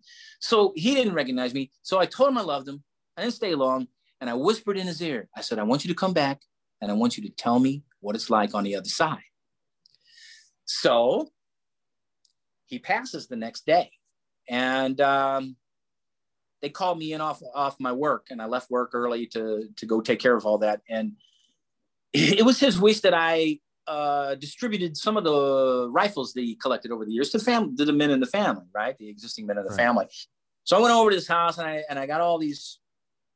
It wasn't the next day, but it was, a week or so or something like that. You just don't do that right away anyway. I collected them all, and I brought them back to my place. Now, at the time I worked for FedEx, and I worked a mid shift, so it was started at 3:00, right? Night before, I'm out of my body, and I'm experimenting. I'm walking around my house, when I hear a doorbell ring, and I'm like, damn, somebody's ringing the door. It gets weird, some of these scenarios, sometimes you come back, you're in a true experience, and then your mind takes over and you create some type of a dream scenario. But this was pure. The doorbell rings. I go downstairs to answer it. I open the door. This is my grandfather with his arms stands wide, like he wants to embrace me. And I'm like, oh my God. I grab him, I hug him. He's already 10 years younger. And that's been my experience. Every single person I've ever encountered, relative or friend, because I have friends die too, and I had to try to find them, has, once they realize how they can manipulate this body that they're given, this is where the whole glorified pure body comes in, the biblical references to like a purified body. This is what it is. You're free from your disease, right? But since psychologically you had a body on the mundane plane, psychologically, you're going to create a body. And guess what? You're going to realize, and I don't know how long that takes, how you can manipulate that body. So you're going to take yourself to a time in your last living physical incarnation to the epitome of your health and youthfulness and happiness. And that's 100% is what they do. 100%. So he was already looking 10 years younger. And I told him so. And I said, I put my arms on his shoulders and I said, you got to tell me what it's like. And he goes, I don't have time for that. I go, wait, you got nowhere to go. You got nowhere to go. You got to tell me what it's like on the other side. He goes, no, I'm here to tell you that your job is in jeopardy. Don't go to work today. And I said, what? That's not what I want to hear. You know, and he goes, I got to go. I said, where are you going? You got to know. And he disappears. Wow. So I come out of the experience. I write it down in my journal, right? Everything. I'm writing it down. Now, I had collected his weaponry, and I'm an archer. So I have a lot of bows, and I had them in my closet. And I'm an old-timey archer. I got recurves and long bows, and I got a couple of Asiatic bows as well. And I got them all positioned in the closet, and you're not supposed to store anything on their limbs, but this was temporary because I wanted to put his guns in there, and it was a smaller closet. So I had a bow, rifle, bow, rifle, like that, you know, and it must have been 8 rifles or whatever of different calibers and things. And so it's getting close to 3. It's like 20 to 3. I'm not far from work. Grab the door to my house to leave, and my phone rings. I have one of them old rotary jobbies, right? And I pick up the phone, hello. And it's a woman. There's a woman on the phone. And I got an unlisted number. I'm a very private person. When it comes to information. Too late now. There's no more anonymity. Everybody knows who we are, right? Yeah. But back then you had a little bit of privacy, or at least they made us think we had privacy. So a woman answers and she says, is this Dennis with the snake? I had a python for 13 years. And I said, and I was kind of puzzled. She didn't tell me who she was, and I didn't recognize her voice. She goes, is this Dennis with the snake? I said, yeah. Who's this? She goes, because he said Dennis with the snake. And there's 2 Dennises in my family, see? And I'm like, yeah, this is Dennis with the snake. Who's this? She goes, this is your cousin Robin. Now, and you want to talk about a real psychic dude? I hadn't seen her in 25, 30 years, but I didn't know where she lived. I didn't know where she went or did with her life, right? I lost all contact with her. She goes, this is Robin, your cousin. I said, Robin Strong? She said, yeah. I said, well, what the hell, Robin? Where are you living? What are you doing? She goes, I live in California. I said, how'd you get my number? She never answered that. She said, I have a message for you from your grandfather. And he told me to tell you, don't go to work today. Your job's in jeopardy. Man. Dude, if that is not corroboration for life after death, then there's no such thing. Yep. I could say everything I ever experienced in my life. You could say, oh, you made it up. How can I make that shit up? I didn't see that woman in 30 years. I didn't know. She said to me the exact thing he said to me, not 12 hours earlier, right? So I said, I believe every word you're saying because he told me that in an out-of-body experience right here in my own house last night. And she goes, well, she's the bona fide psychic. I mean, she got connections. Oh, by the way, you know, Ashley got excited. The feathers thing, you know, she's got this thing with feathers, and a lot of people do. I mean, I got a bunch of them I've collected over the years right over here. Right. But she used to tell me that when she asked her, and she's a big angel person, right? Archangel Michael and Raphael and all that. She talks to them on the daily, right? And who knows else? God and Jesus and everybody else, right? That's fine. I love her for it. She's beautiful, got a beautiful heart. I don't necessarily subscribe to the same things, you know, the phenomenon might be real. I want to find out what it really is. She's telling me about these feathers, right? And so sure enough, she's not lying. When we got into the truck down this lake where she lived, down in Cape Forever, and one flew through. But that ain't all, man. That ain't all. There was a sequence of events, and we were not living together at the time. She was still, you know, she still lived way out. And she said something about Raphael being one of my spirit guides or something. And I never really thought about spirit guides. I never really entertained it.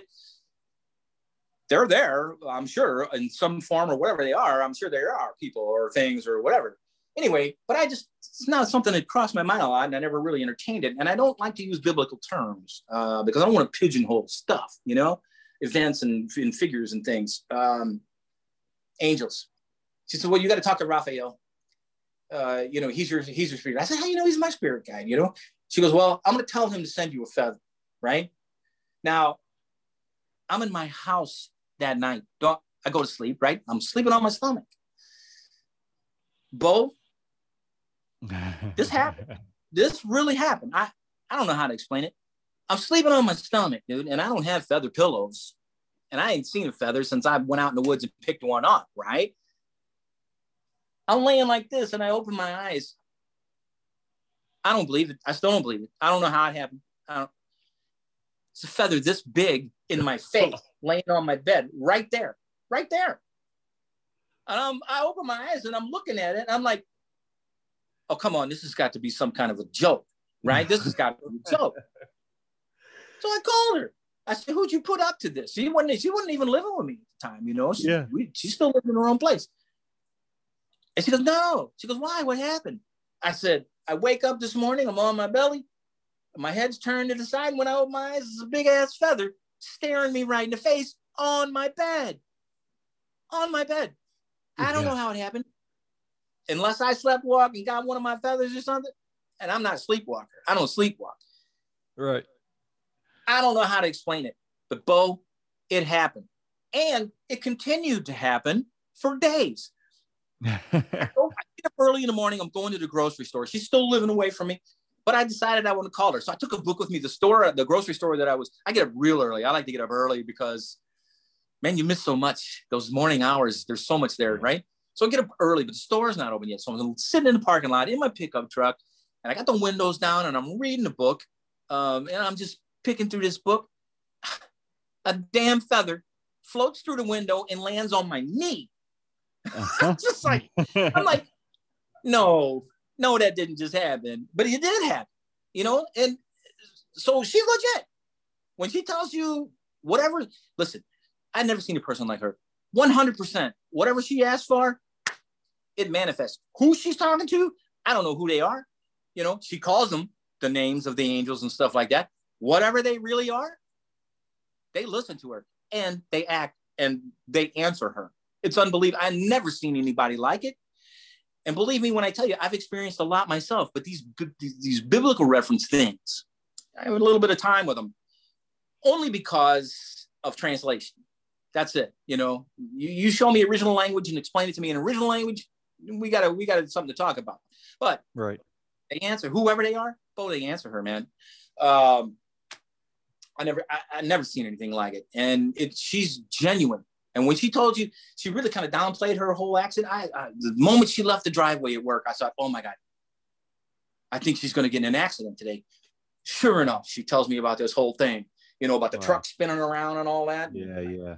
Man, because we had you get to know somebody like your wife real well. You ever have psychic connections with your wife?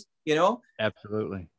Yeah, you do that, right? It happens when you get close. So I thought this on my mind, oh my gosh, she's going to have an accident. And I don't know why I didn't tell her. I never tell these moments. And I told you I could see the future, right? It doesn't happen. And I can't do it at will. But it comes on, right? I saw in a scenario, I was sleeping. I guess you could call it a dream or whatever, or a precognitive dream or whatever. I walk into a bank and there's a line of people. And I walk up behind this guy. Now by the time I get to the line, there's like three people deep or something like that. And I'm standing in line waiting to go to the teller. Now, that's what I'm seeing with what I think is my own vision, right?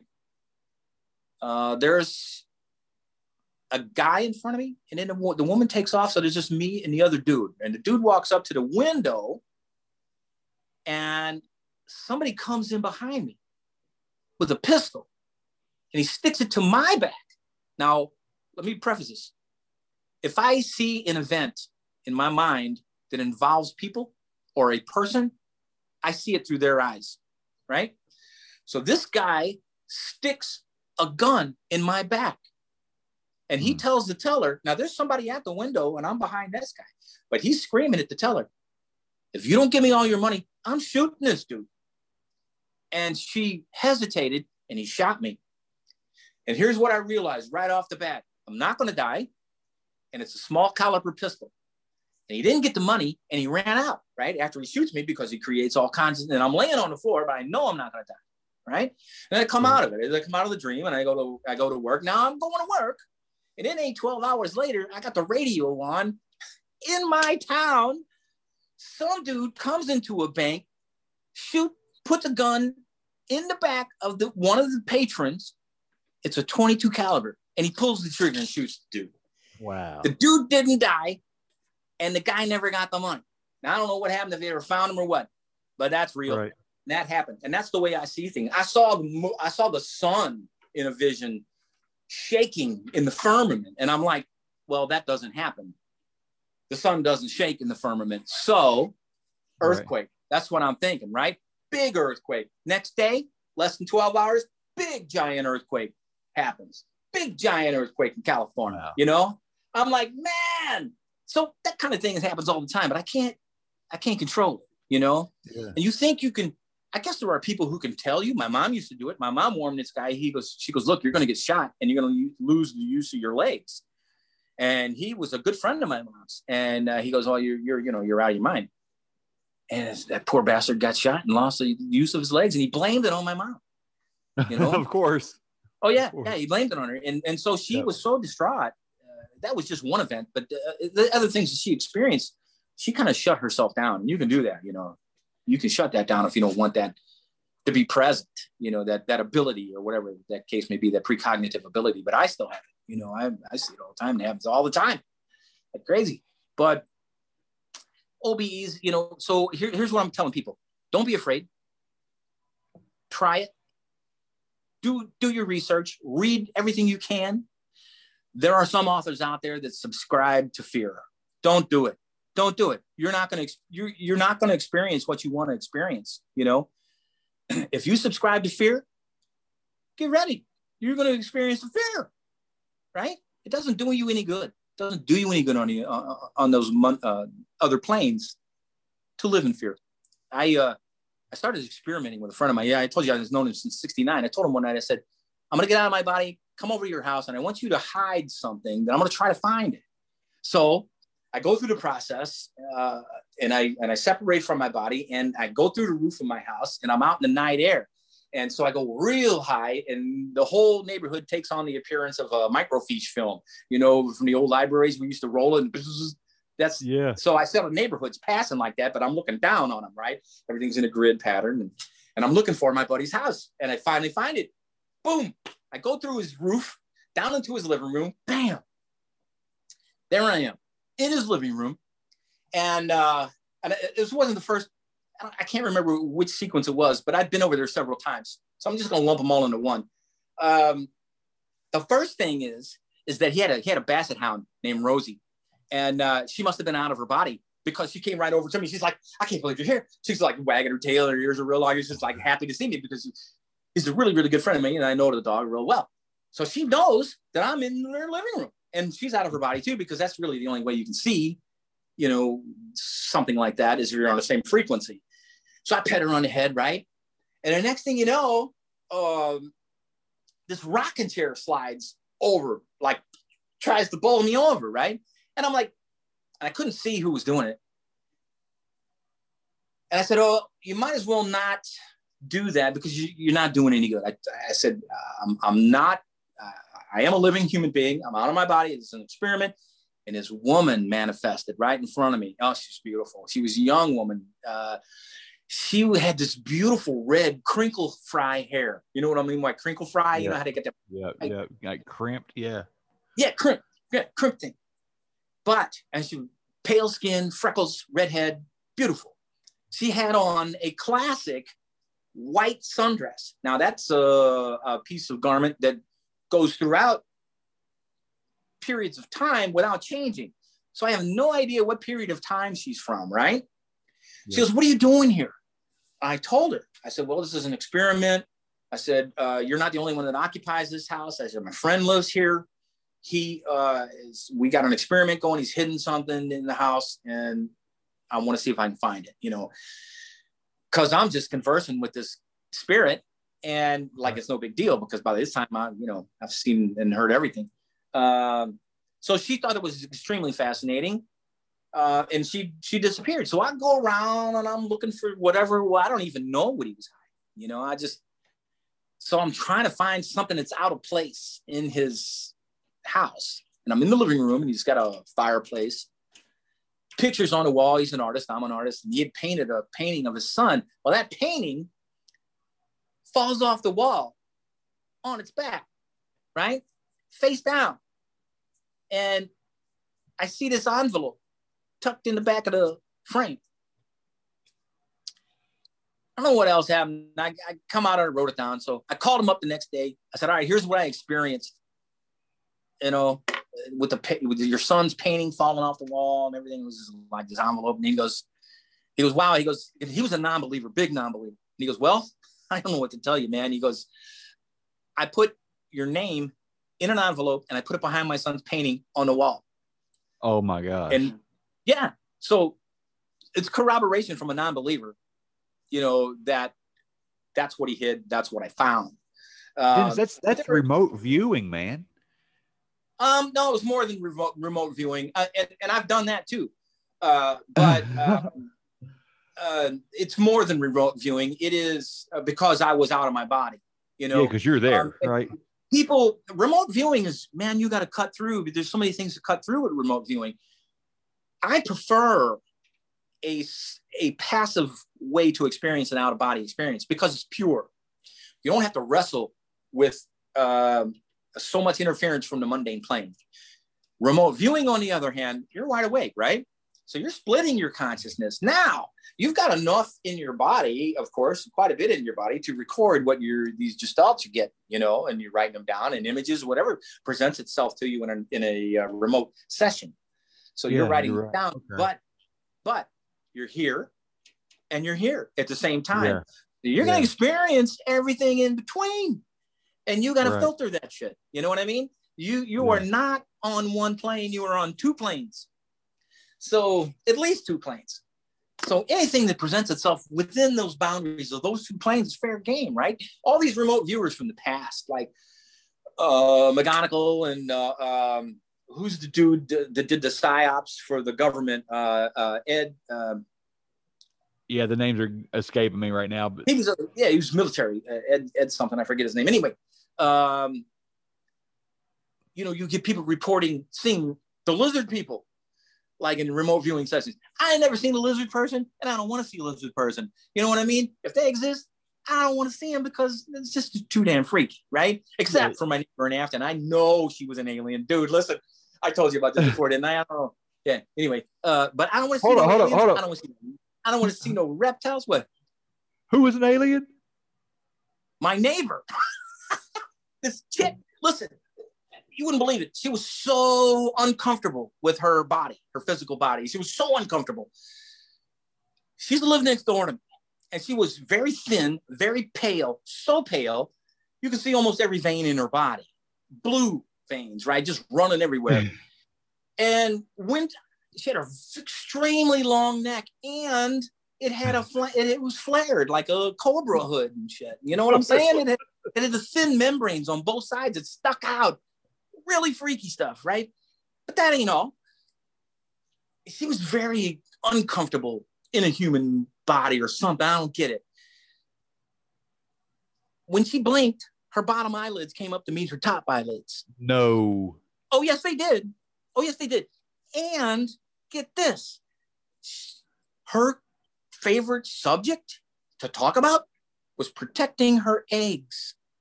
And I'm like, what? I know you got eggs and ovaries and stuff like that, but I mean, what do you mean by protecting your eggs?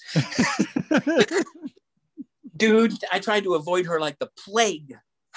She was, you want to come over and no, I don't really want to come over. I don't really want to come over, but I swear to you, man, she was a hybrid or something. She had to be a hybrid. It was just weird. It was just too weird. Never seen anything like it in my life. Just her behavior was very, very strange. Uncomfortable with being social. Not willing to, I'm an extrovert. She was totally isolated. And once she'd see me out on the deck or something, she'd start talking to me. oh yeah, I got to protect my eggs. And you see me that weird blink. And I'm like, oh, gee, look at the time, man. I got to go in, you know. I really don't want nothing to do with it. But getting back to remote viewing, all right? So you're splitting your consciousness. This is what you're doing. So you're double timing it, man. You got to experience everything that's happening in front of you and then everything that's happening here. So there are things there. Now, I never seen anything in between. I did a couple of remote sessions. I used to teach a class in the out-of-body experience, and the place I used to teach it at, they had a remote viewer come in and was teaching us. So I'm learning this stuff, you know, as we go along. But it come to a point where we had a session, and there was probably 8 of us, right? So I get my paper, and in a manila envelope, in the middle of the table is the object of whatever it is we were supposed to get, right? So right away, I see red dust everywhere, red dust. And so I write down red dust, desolate, abandoned. And then I get an image of these people. They kind of reminded me of the Yanomami tribe in Venezuela and Brazil, where they have jet black hair and they got this cut, their bangs are cut straight across, you know? Yeah. And they still exist today. They're still out there. But I get these, so I see these people and they got dark skin, and I'm writing down first peoples. That's what's coming to my head. And you're supposed to write down everything in a remote viewing session, no matter what, and how goofy it is, right? And then I see these adobe structures and then I see plants hanging off of these adobe structures, and I'm writing all this down. But the red dust really got me, you know. And so they spent about an hour doing it, or whatever the case may be. Everybody wrote down their stuff. In the envelope, guess what it was? Mars. Yeah, Mars. So I saw red dust. I'm thinking red dust. You know, first peoples. So that was my biggest experience for remote viewing. I prefer to keep it pure, a pure experience. Get out on the plane in that frequency, and you know, because man, if there's lizard people walking around in between them, I don't want to see them. Hey, let me tell you a story about my grandpa before he died. What I didn't tell you was that he ultimately died of pneumonia. That's what killed him. 87 years old. Prior to that, a year prior to that, he was diagnosed with terminal lung cancer. He had a tumor on his lung the size of a baseball. Right? Yeah. Now this is a long story, so I'm gonna make it short. He's in his bed. He's suffering. He's taking whatever it is, the treatments. But during this time when he had it, he said a demon, a little 4-foot tall demon, came into his room and jumped up on his bed and was trying to enter his body. And he said he fought with that thing all night long. And this demon's telling him, I live in there. And he goes, like hell you do. And he's fighting it, right? In the same time frame, because he was pretty bad with this cancer. But here's where it gets really cool. He said one night, aliens came into his room and they told him, we're going to take you away from here and we're curing your cancer. And he said they took him through his window into their ship. And guess what? His cancer disappeared completely. The doctor gave him 6 months to live. There is more to that story that I was kind of involved in, but this is the part that I want to talk about. He said aliens came into his room. We're going to cure your cancer. And he took him into his ship and he cured his cancer. And he was the doctors were astounded. And there's another reason I think that happened too, but this is the most important. They were astounded.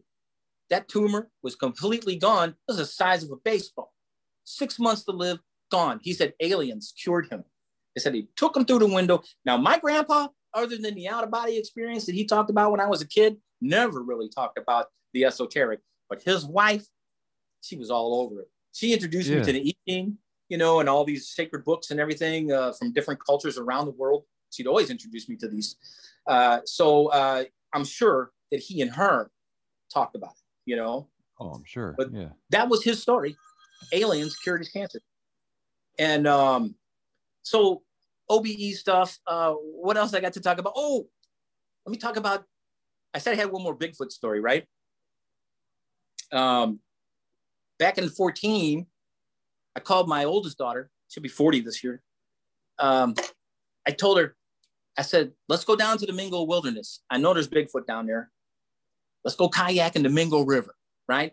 Oh, these huge cypress trees, you know, and the Spanish moss hanging everywhere, and just, you know, primordial atmosphere. So cool.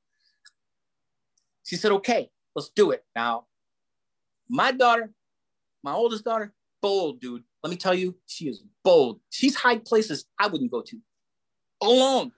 but thank God she's got me, because I gave her every weapon known to mankind, and she carries, right? You know?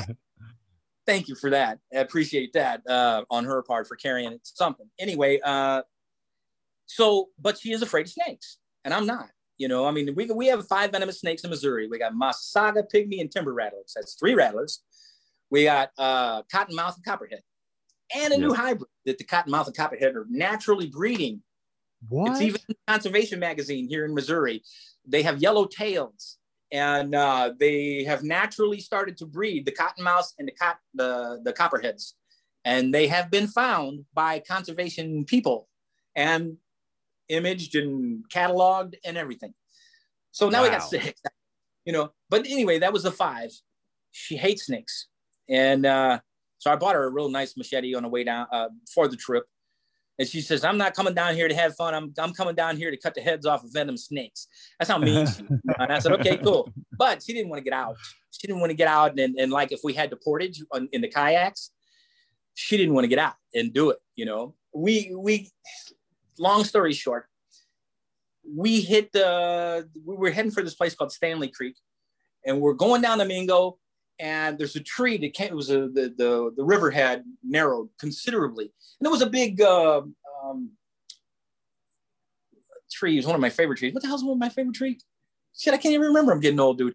What's the one with the sycamore? Thank you very much. That's sycamore. Ashley. Anyway, hi, Ashley. Hey. So the sycamore had fallen down across the river, right? And it was getting kind of shallow in that area.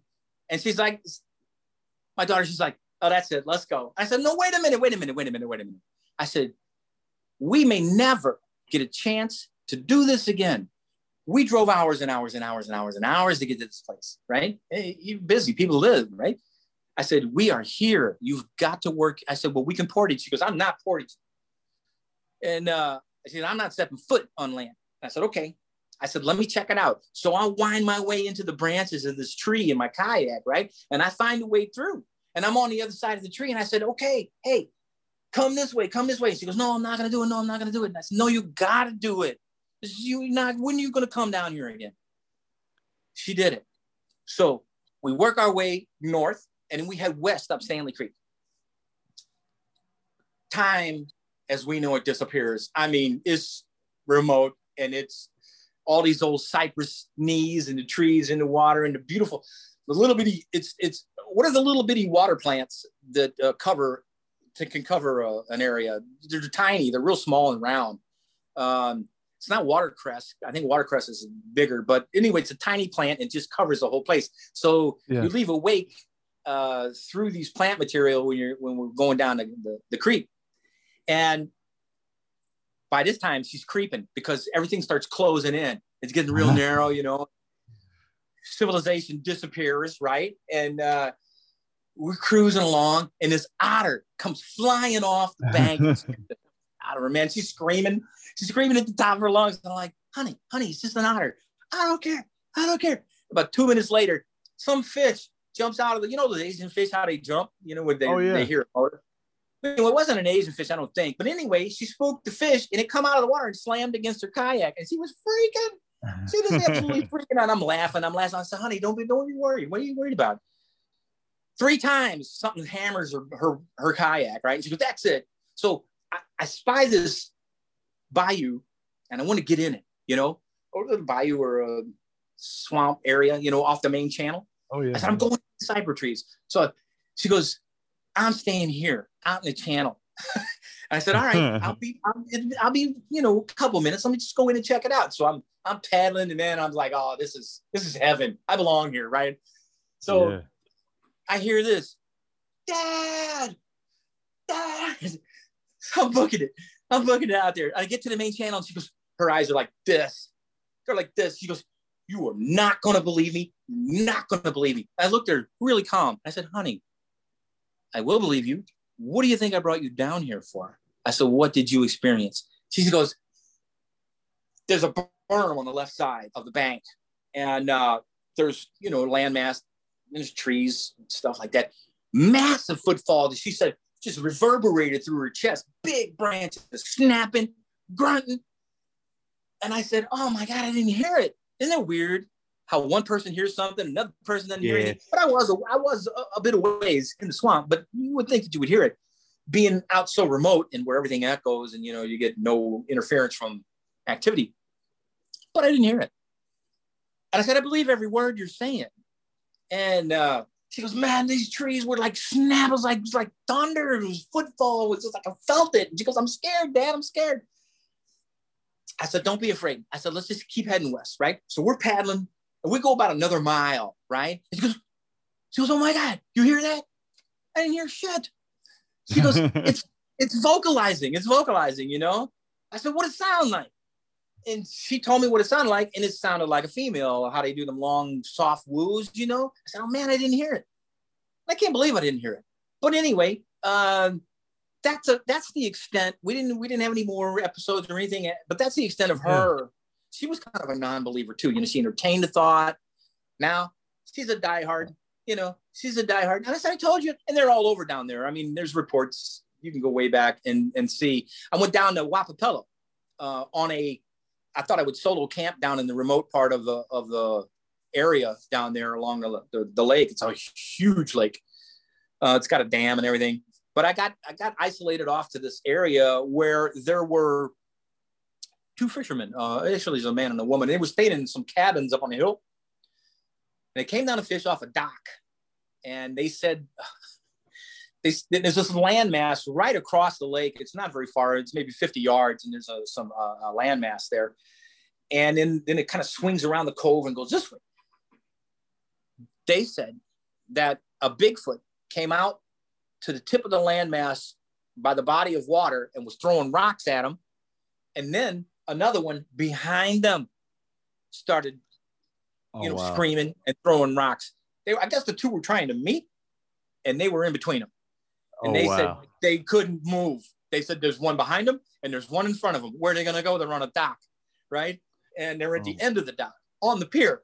So they finally wound up, got up enough courage to run back to the cabin. And they said those two screamed all night long. And because of that, I went down there to check it out, right? I did crazy stuff like that. And I still do.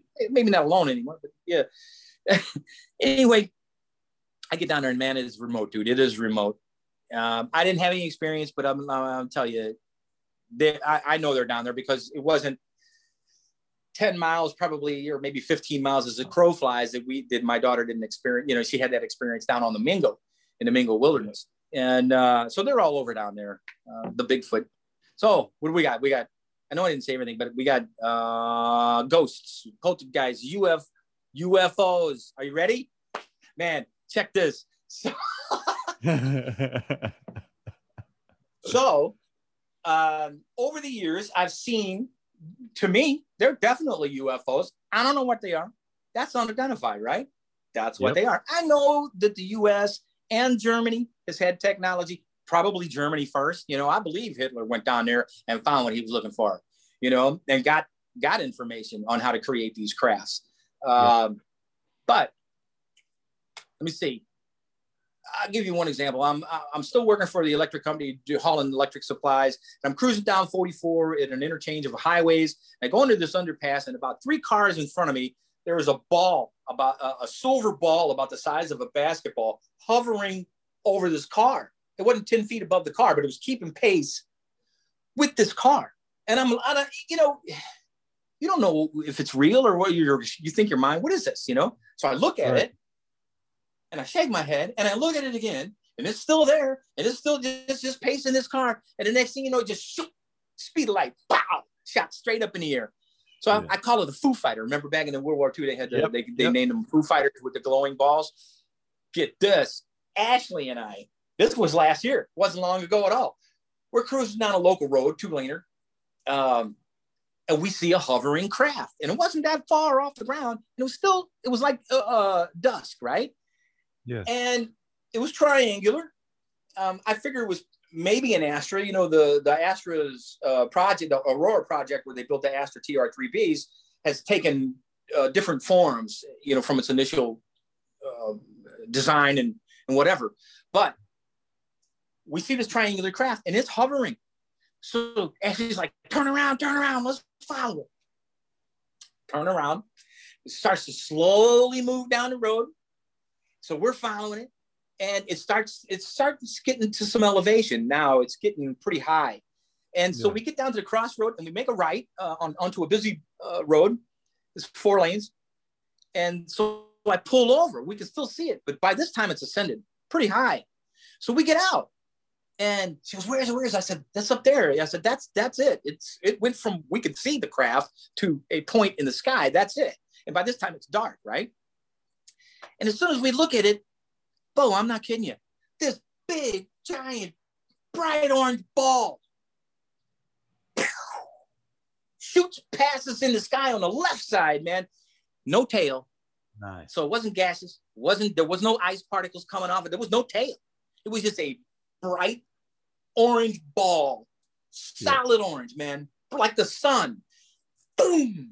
And I said, can you believe that shit just happened? Because here we're looking at a UFO, and this thing comes by. It's like, what is happening here? You know, what is going on?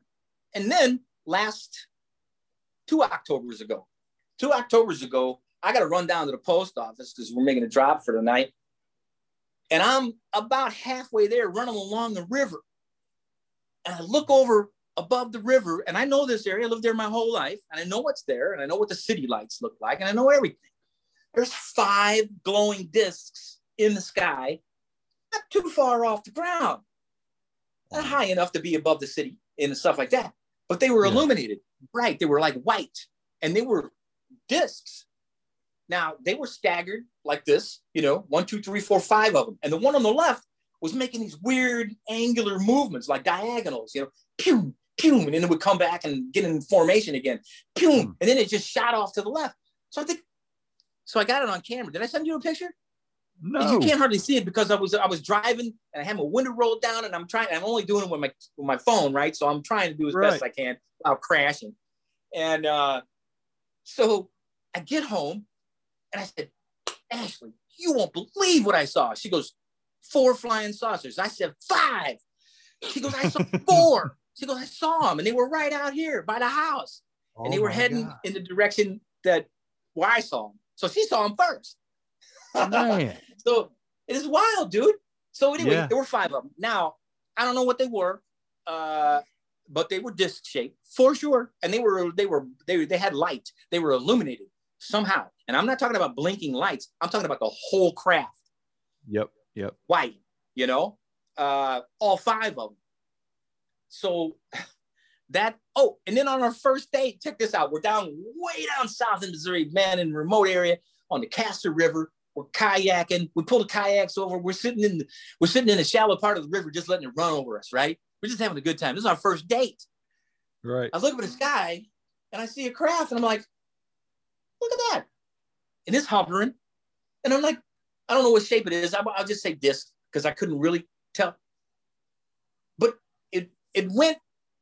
it kind of moved slowly behind a tree, and you could see on the other side of the tree. You can see everything. It never surfaced again. It just went behind the tree and disappeared. 3 times it appeared to us that day. 3 times on the river. 3 times. And 3 times in broad daylight. No sound? Cooler. Huh? No sound? No sound from any of them. Oh, one time, I'm going over the Grand Canyon. I'm flying over the Grand Canyon, right, on a commercial liner. And this is in the day. I had never seen, you know, except in pictures, the Grand Canyon personally from the air, right? Or being there for that matter.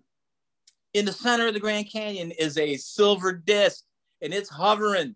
And I'm watching it from a plane, and I'm just looking down. I'm like, that's a flying saucer. And it was stationary for a while. It was hovering, But then it started doing that zigzag. It was like, boop, doop, doop, doop, doop, doop, doop, doop. I'm like, man, that's a UFO right there. I saw it in broad daylight. But the coolest thing I ever saw, and I had a lot of experiences, man. I mean, I was over at my sister and brother-in-law's house. This is that old house from 1865 right now. We're sitting out on the back patio. We got fire going. This is in the daylight, though. You know, they got a big one of big iron cauldrons, you know, like this is what we put fire.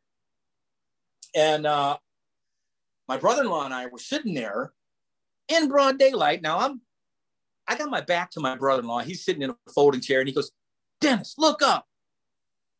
Broad daylight. This wasn't 100 feet off the ground. I'm talking about if you had a good arm, you could hit it with a rock. There was a craft. It was massive, triangular. All the corners were rounded. They're rounded. And the whole edge of the craft, it's triangular, equidistant, mind you. It wasn't like one of the stealths or anything.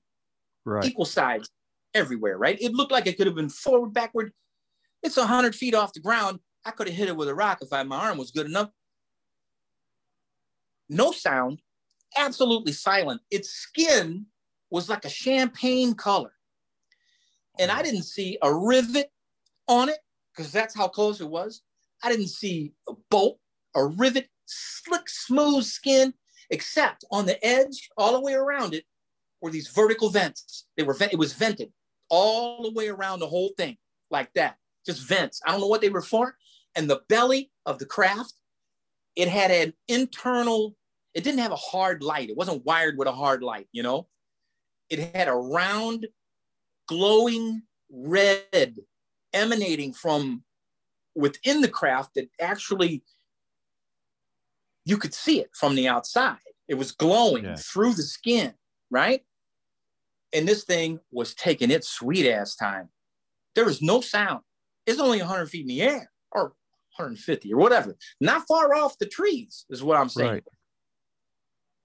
It's just like this, silent as can be, and just taking its sweet ass time going across the house and then over the trees and out of sight. And I'm like, what the hell? Wow. So I didn't know what an Astra TR3B was at the time. So I started researching what I saw. I drew a picture of it with the vents and everything. Oh, son of a gun, if I didn't find it on the internet, military project, Astra TR3B, probably one of the first prototypes because now they look different. But for sure, it was, and I guarantee that technology came from alien. There ain't no way. You know it. I don't even know what the propulsion system is on it. I don't even know what they use. How could it be silent? You know, Scott Air Force Base. Oh, well, yeah, it could have come from Scott. These 5 craft that Ashley and I saw, you know, not too far across the river in Illinois, there's an Air Force base, Scott Air Force Base. And maybe it was something out of Scott Air Force Base, or maybe it was something out of Kansas City. You know, up there in the Kansas area, it was a Whitman or something like that. Mm-hmm. But anyway, I got to looking on the internet, and I'll be damned if I didn't find that craft on the internet. Astra TR3B, rounded corners, vented, all vertical vents all the way around it, except the one that I saw on the internet. They did have a round light in the center of the belly, but it was hard. You could see it. Right. This glowed. There was no break in the skin. It was unbelievable, man. You know, so that's why I think it was an Astra TR3B. But was it? I don't know. I mean, but that's what it looked like to me. And I found out to be, that's what it was. You know, I figured that's what it was, Astra TR3B. So, you know, and my brother-in-law and I, we used to sit out in his backyard at night because it was right down by the Mississippi River. And man, you wouldn't believe the lights that fly down the Mississippi River, you know, unexplained, whatever they are. So he must have been, his place must be in a path because routinely we would see things that we couldn't identify. Nothing that close ever. Again, that was amazing. But, you know, craft that you can't identify, you don't know what it is, flying down a river. So, you know, they must do something with the water. I guess I don't really know, you know. Hey, that's what that episode, the Berkshires, I can't remember what number it was, but the abductees that I spoke with from New England, their whole thing was it has to do with the water, you know. Oh, there might be something to it. There more than once I've heard, well, right over in Illinois in Carlisle Lake, I used to go fishing over there all the time, man. They had the place loaded with fish, miles and miles of shoreline. Fishermen over there in a little skiff or dinghy or whatever it was, usually a little one-man boat, a little rowboat or whatever, out there fishing. And this has got big waves out there. You know, I've been kayaking over there and people think I'm crazy, but it's cool to ride the waves. But anyway, he saw a craft come right out of the water. And then he woke up a couple hours later, 30 miles down the shoreline, and had no idea how he got to it. Wow. So, interesting enough, my brother-in-law, the guy I saw the craft with, he and his whole family were taking a road trip through Illinois, and it's not far from here, 100 miles maybe. And it's it's flat. It's all flat. So there's farms and stuff. But on this dude's property, there was a small lake, and my brother-in-law and his whole family said they saw it. They were in different cars. A craft come right out of this lake. Right out of the lake, hover, and then shoot straight up in the air. I mean, this is in like rural Illinois, in a lake, somebody's lake, you know? It's like, man, that lake must be pretty deep. I don't know, you know? But the dude has, to this very day, if you drive past his property, he's got a big cutout of the flying saucer that came out of his property. So he knows, you know, I guess he was his life. You know, it'll change your life. I know they're there. I don't really want to. After my neighbor's experience, I don't want to see an alien. I don't want to see one, man. Crazy. But anyway, those are some of the things. I got to tell you about this ghost. Okay, this one ghost. Because I got a million stories, and we can do this again if you want. My buddies and I, when we were young, we all sought out the rural areas that hadn't been developed yet, so we could fire our guns. This was a time when property's disappearing and there's no more common ground, right?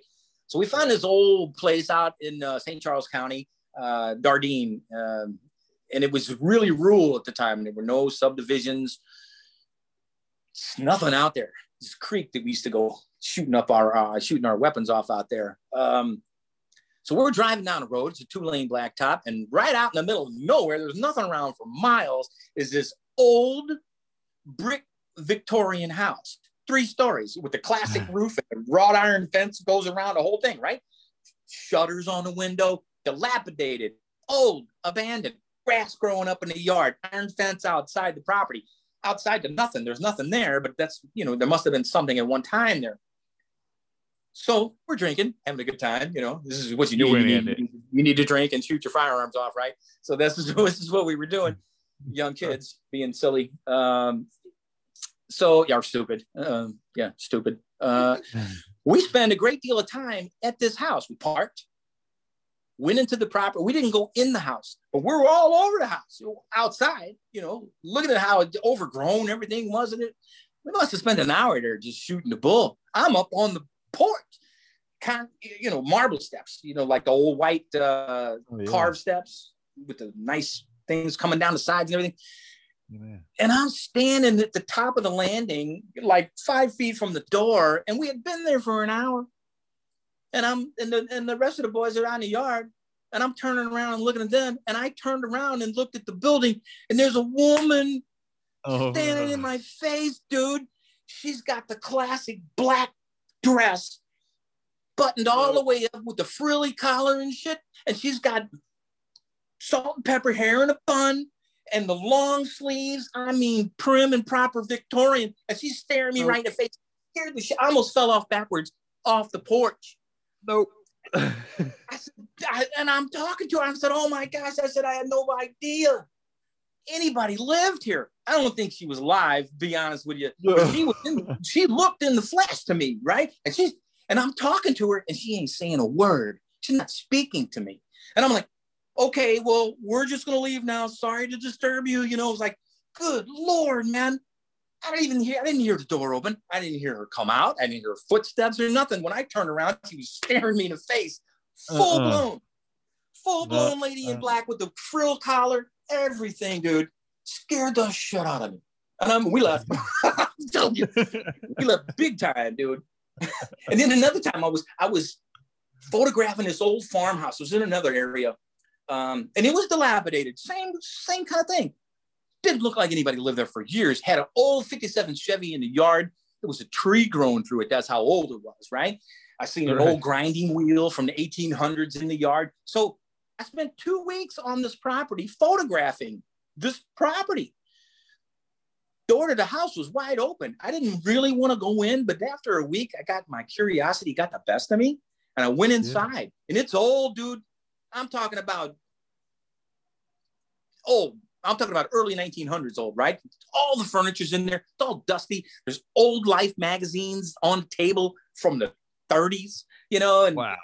It's just abandoned. And I'm having a field day. I was a good guy. I didn't bother anything and disrupt anything. I'm just shooting photographs, right?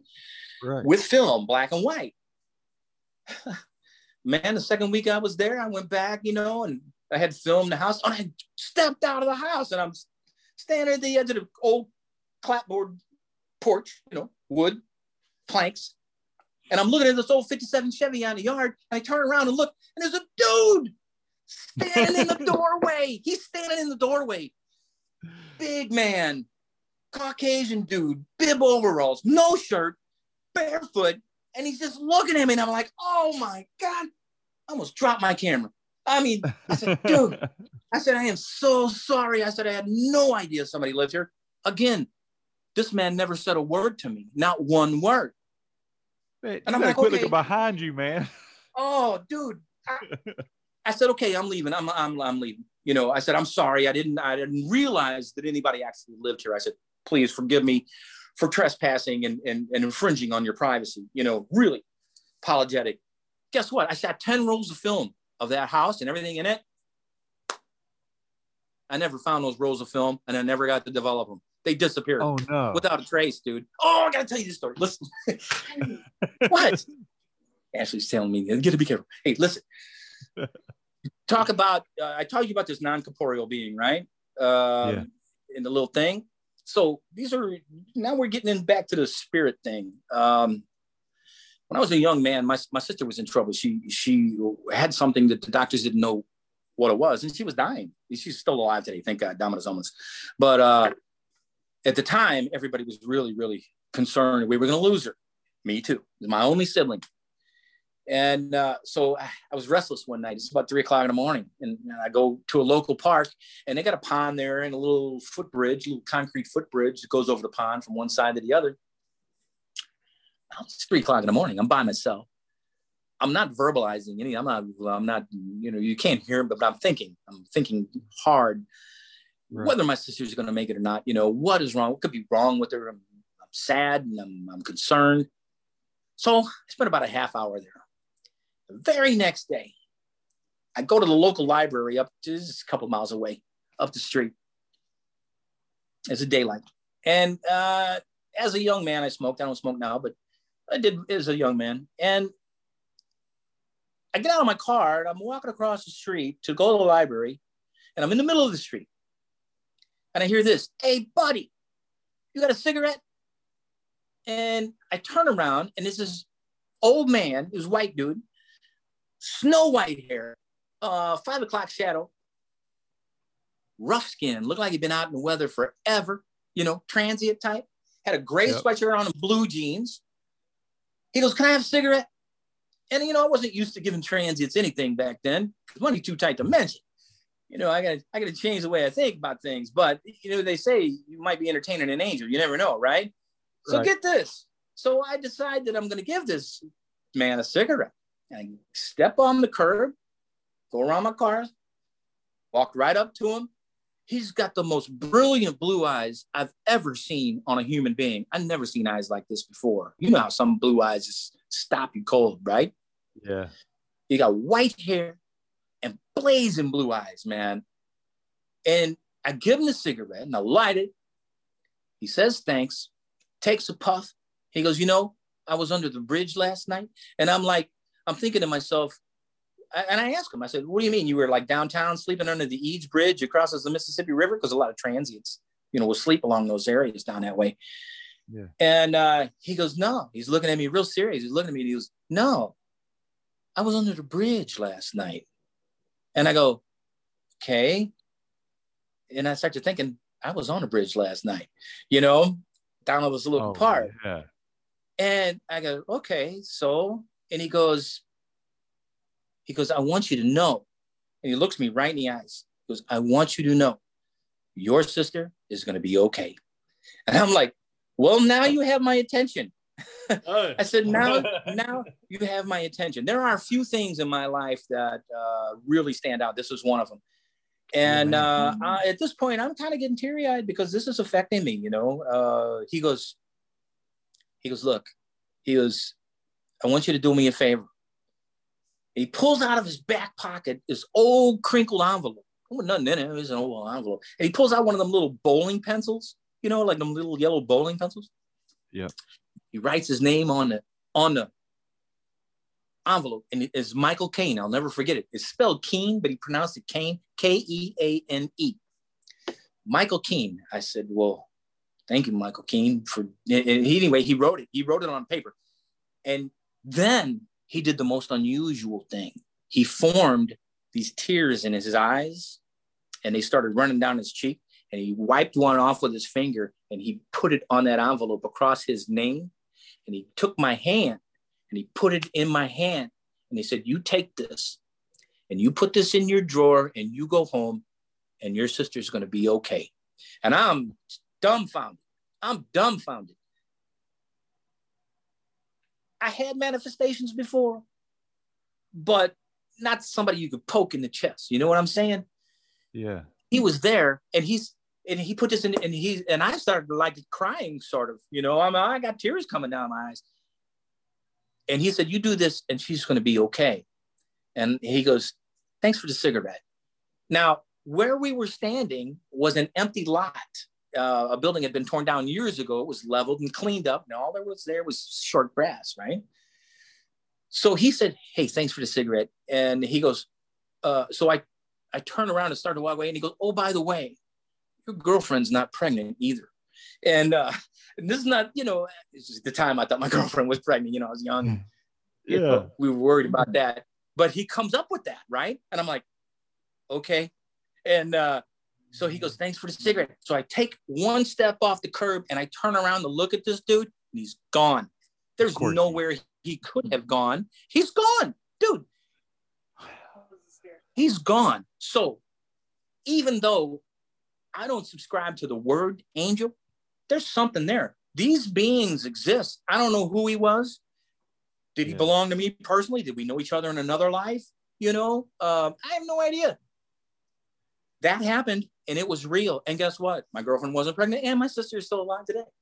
And so about 10, 12 years later, I'm moving, and I'm packing everything up, and I find this little box, and I open up the box, and that note is in it with his name on it in the envelope, you know? And I'm like, oh, that's so cool. Well, get this. I'm happier than pig and shit. I'm loving it because I found it. I found that. I didn't know I put it in a box and put it somewhere, right? Yeah. So I'm excited. I go down in the basement to pack my stuff the next day. It's gone. The box and all. I never found it again, ever. And I'm like, what? This is the most ridiculous. So that really happened. So these beings, I'm saying, I don't know what they are. You can call them an angel. That's fine, I guess. I don't subscribe to the word angel, but they are something. And they do look after you and help you in your times of need, you know? Yeah.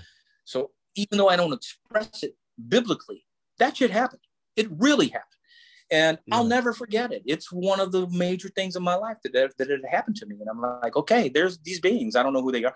And it's not the last time I ran into the white-haired, blue-eyed people either. Not the last time. I'll say that for another time. But man, it happened. So are they real? They're real. I don't know what they are, but they're real. Didn't have no wings, you know, looked like a human being, but he wasn't a human being. I know he wasn't a human being. He just disappeared out of thin air. He was gone. Yeah. You know, it's a spirit guy or whatever. Yeah. Well, I don't know. I mean, if you can if you read Paramansa Yogananda's book about manifestations and stuff, and if that stuff is possible, then that's what happened. He manifested, boom, gone in an instant. Could have been anything. Could have been, I don't know what it was. You know, I don't know. Was he looking after me? Apparently so. So. So anyway, I got a ton more, Bo, but I know we've been on here for a while. Whatever you want to do, man. I mean, you know. Well, I want to ask you just one or two quick questions, and then we'll pick up in a week or so for a part 3 with Dennis. Yeah, it could be. You know, I got a ton of stuff. Anyway, go ahead. You said you taught classes about OBE. Yeah. Yeah. Have you written a book about this yet, or no? I wouldn't call it a book. I've got actually, I have a copy right here, I think, oddly enough, and it was written years ago, but it's probably 20 pages, maybe, 20 pages long. So what it is instructions.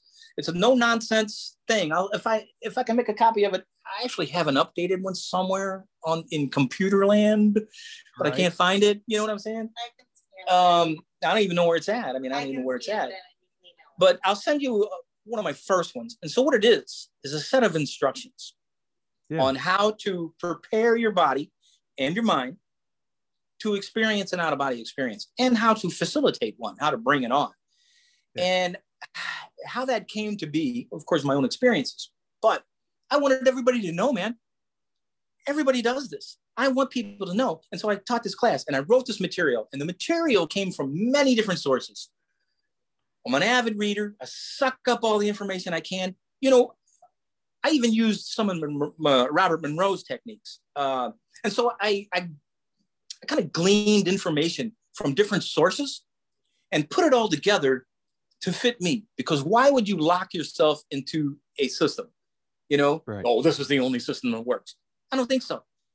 It's what's up here. You know, you train this, you're going to see something. So I garnered information from my own experiences and from these other authors, and I put it together in a comprehensive list from start to finish, how to experience and how to facilitate an out-of-body experience. And I'll be happy to send you a copy. No problem at all. You just text me your snail mail or whatever the case may be. And I would love to get a copy of that, because I want to do this. There's so many things I want to see and learn. I got to go out there to see it and learn it. It'll change your life. It'll change your life. You will know beyond a reasonable doubt that we are more than this cheap ass physical body that we have. I mean, if you really want to get into it, I got a theory and about our physical bodies and our animating force, but we could say that for another time. But I hear Ashley kicking you off here, man. No, I'm not kicking you off. I'm just saying that is a really in-depth. It really is an in-depth thing, and you got to get it. It can take for.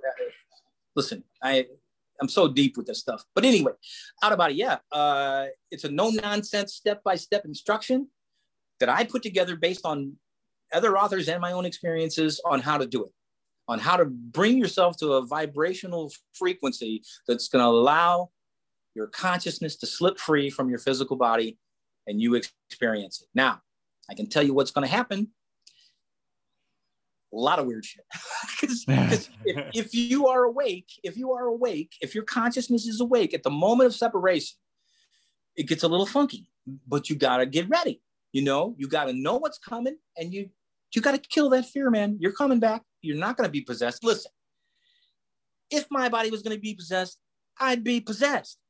I leave my body all the time, and I've never been possessed. And ain't nothing can do it to me. You know why? Because I'm Godzilla, and the rest is Japan. And that's the way you got to think. You know what I mean? Right. Don't let fear stop you, dude. So you will experience unusual stuff that might spook you at first, but you got to get over it. You got to get over it because it's just phenomenal. That's all it is, like sounds and sudden movements or explosions or whistling or bells or shotgun blasts or dogs barking or your name being called, or people or things touching you, stuff like that. It's all part of it, and you got to get over it, so you prepare yourself for that, and you know what's coming at the onset, and you move past that and you get on with it, and you're coming back.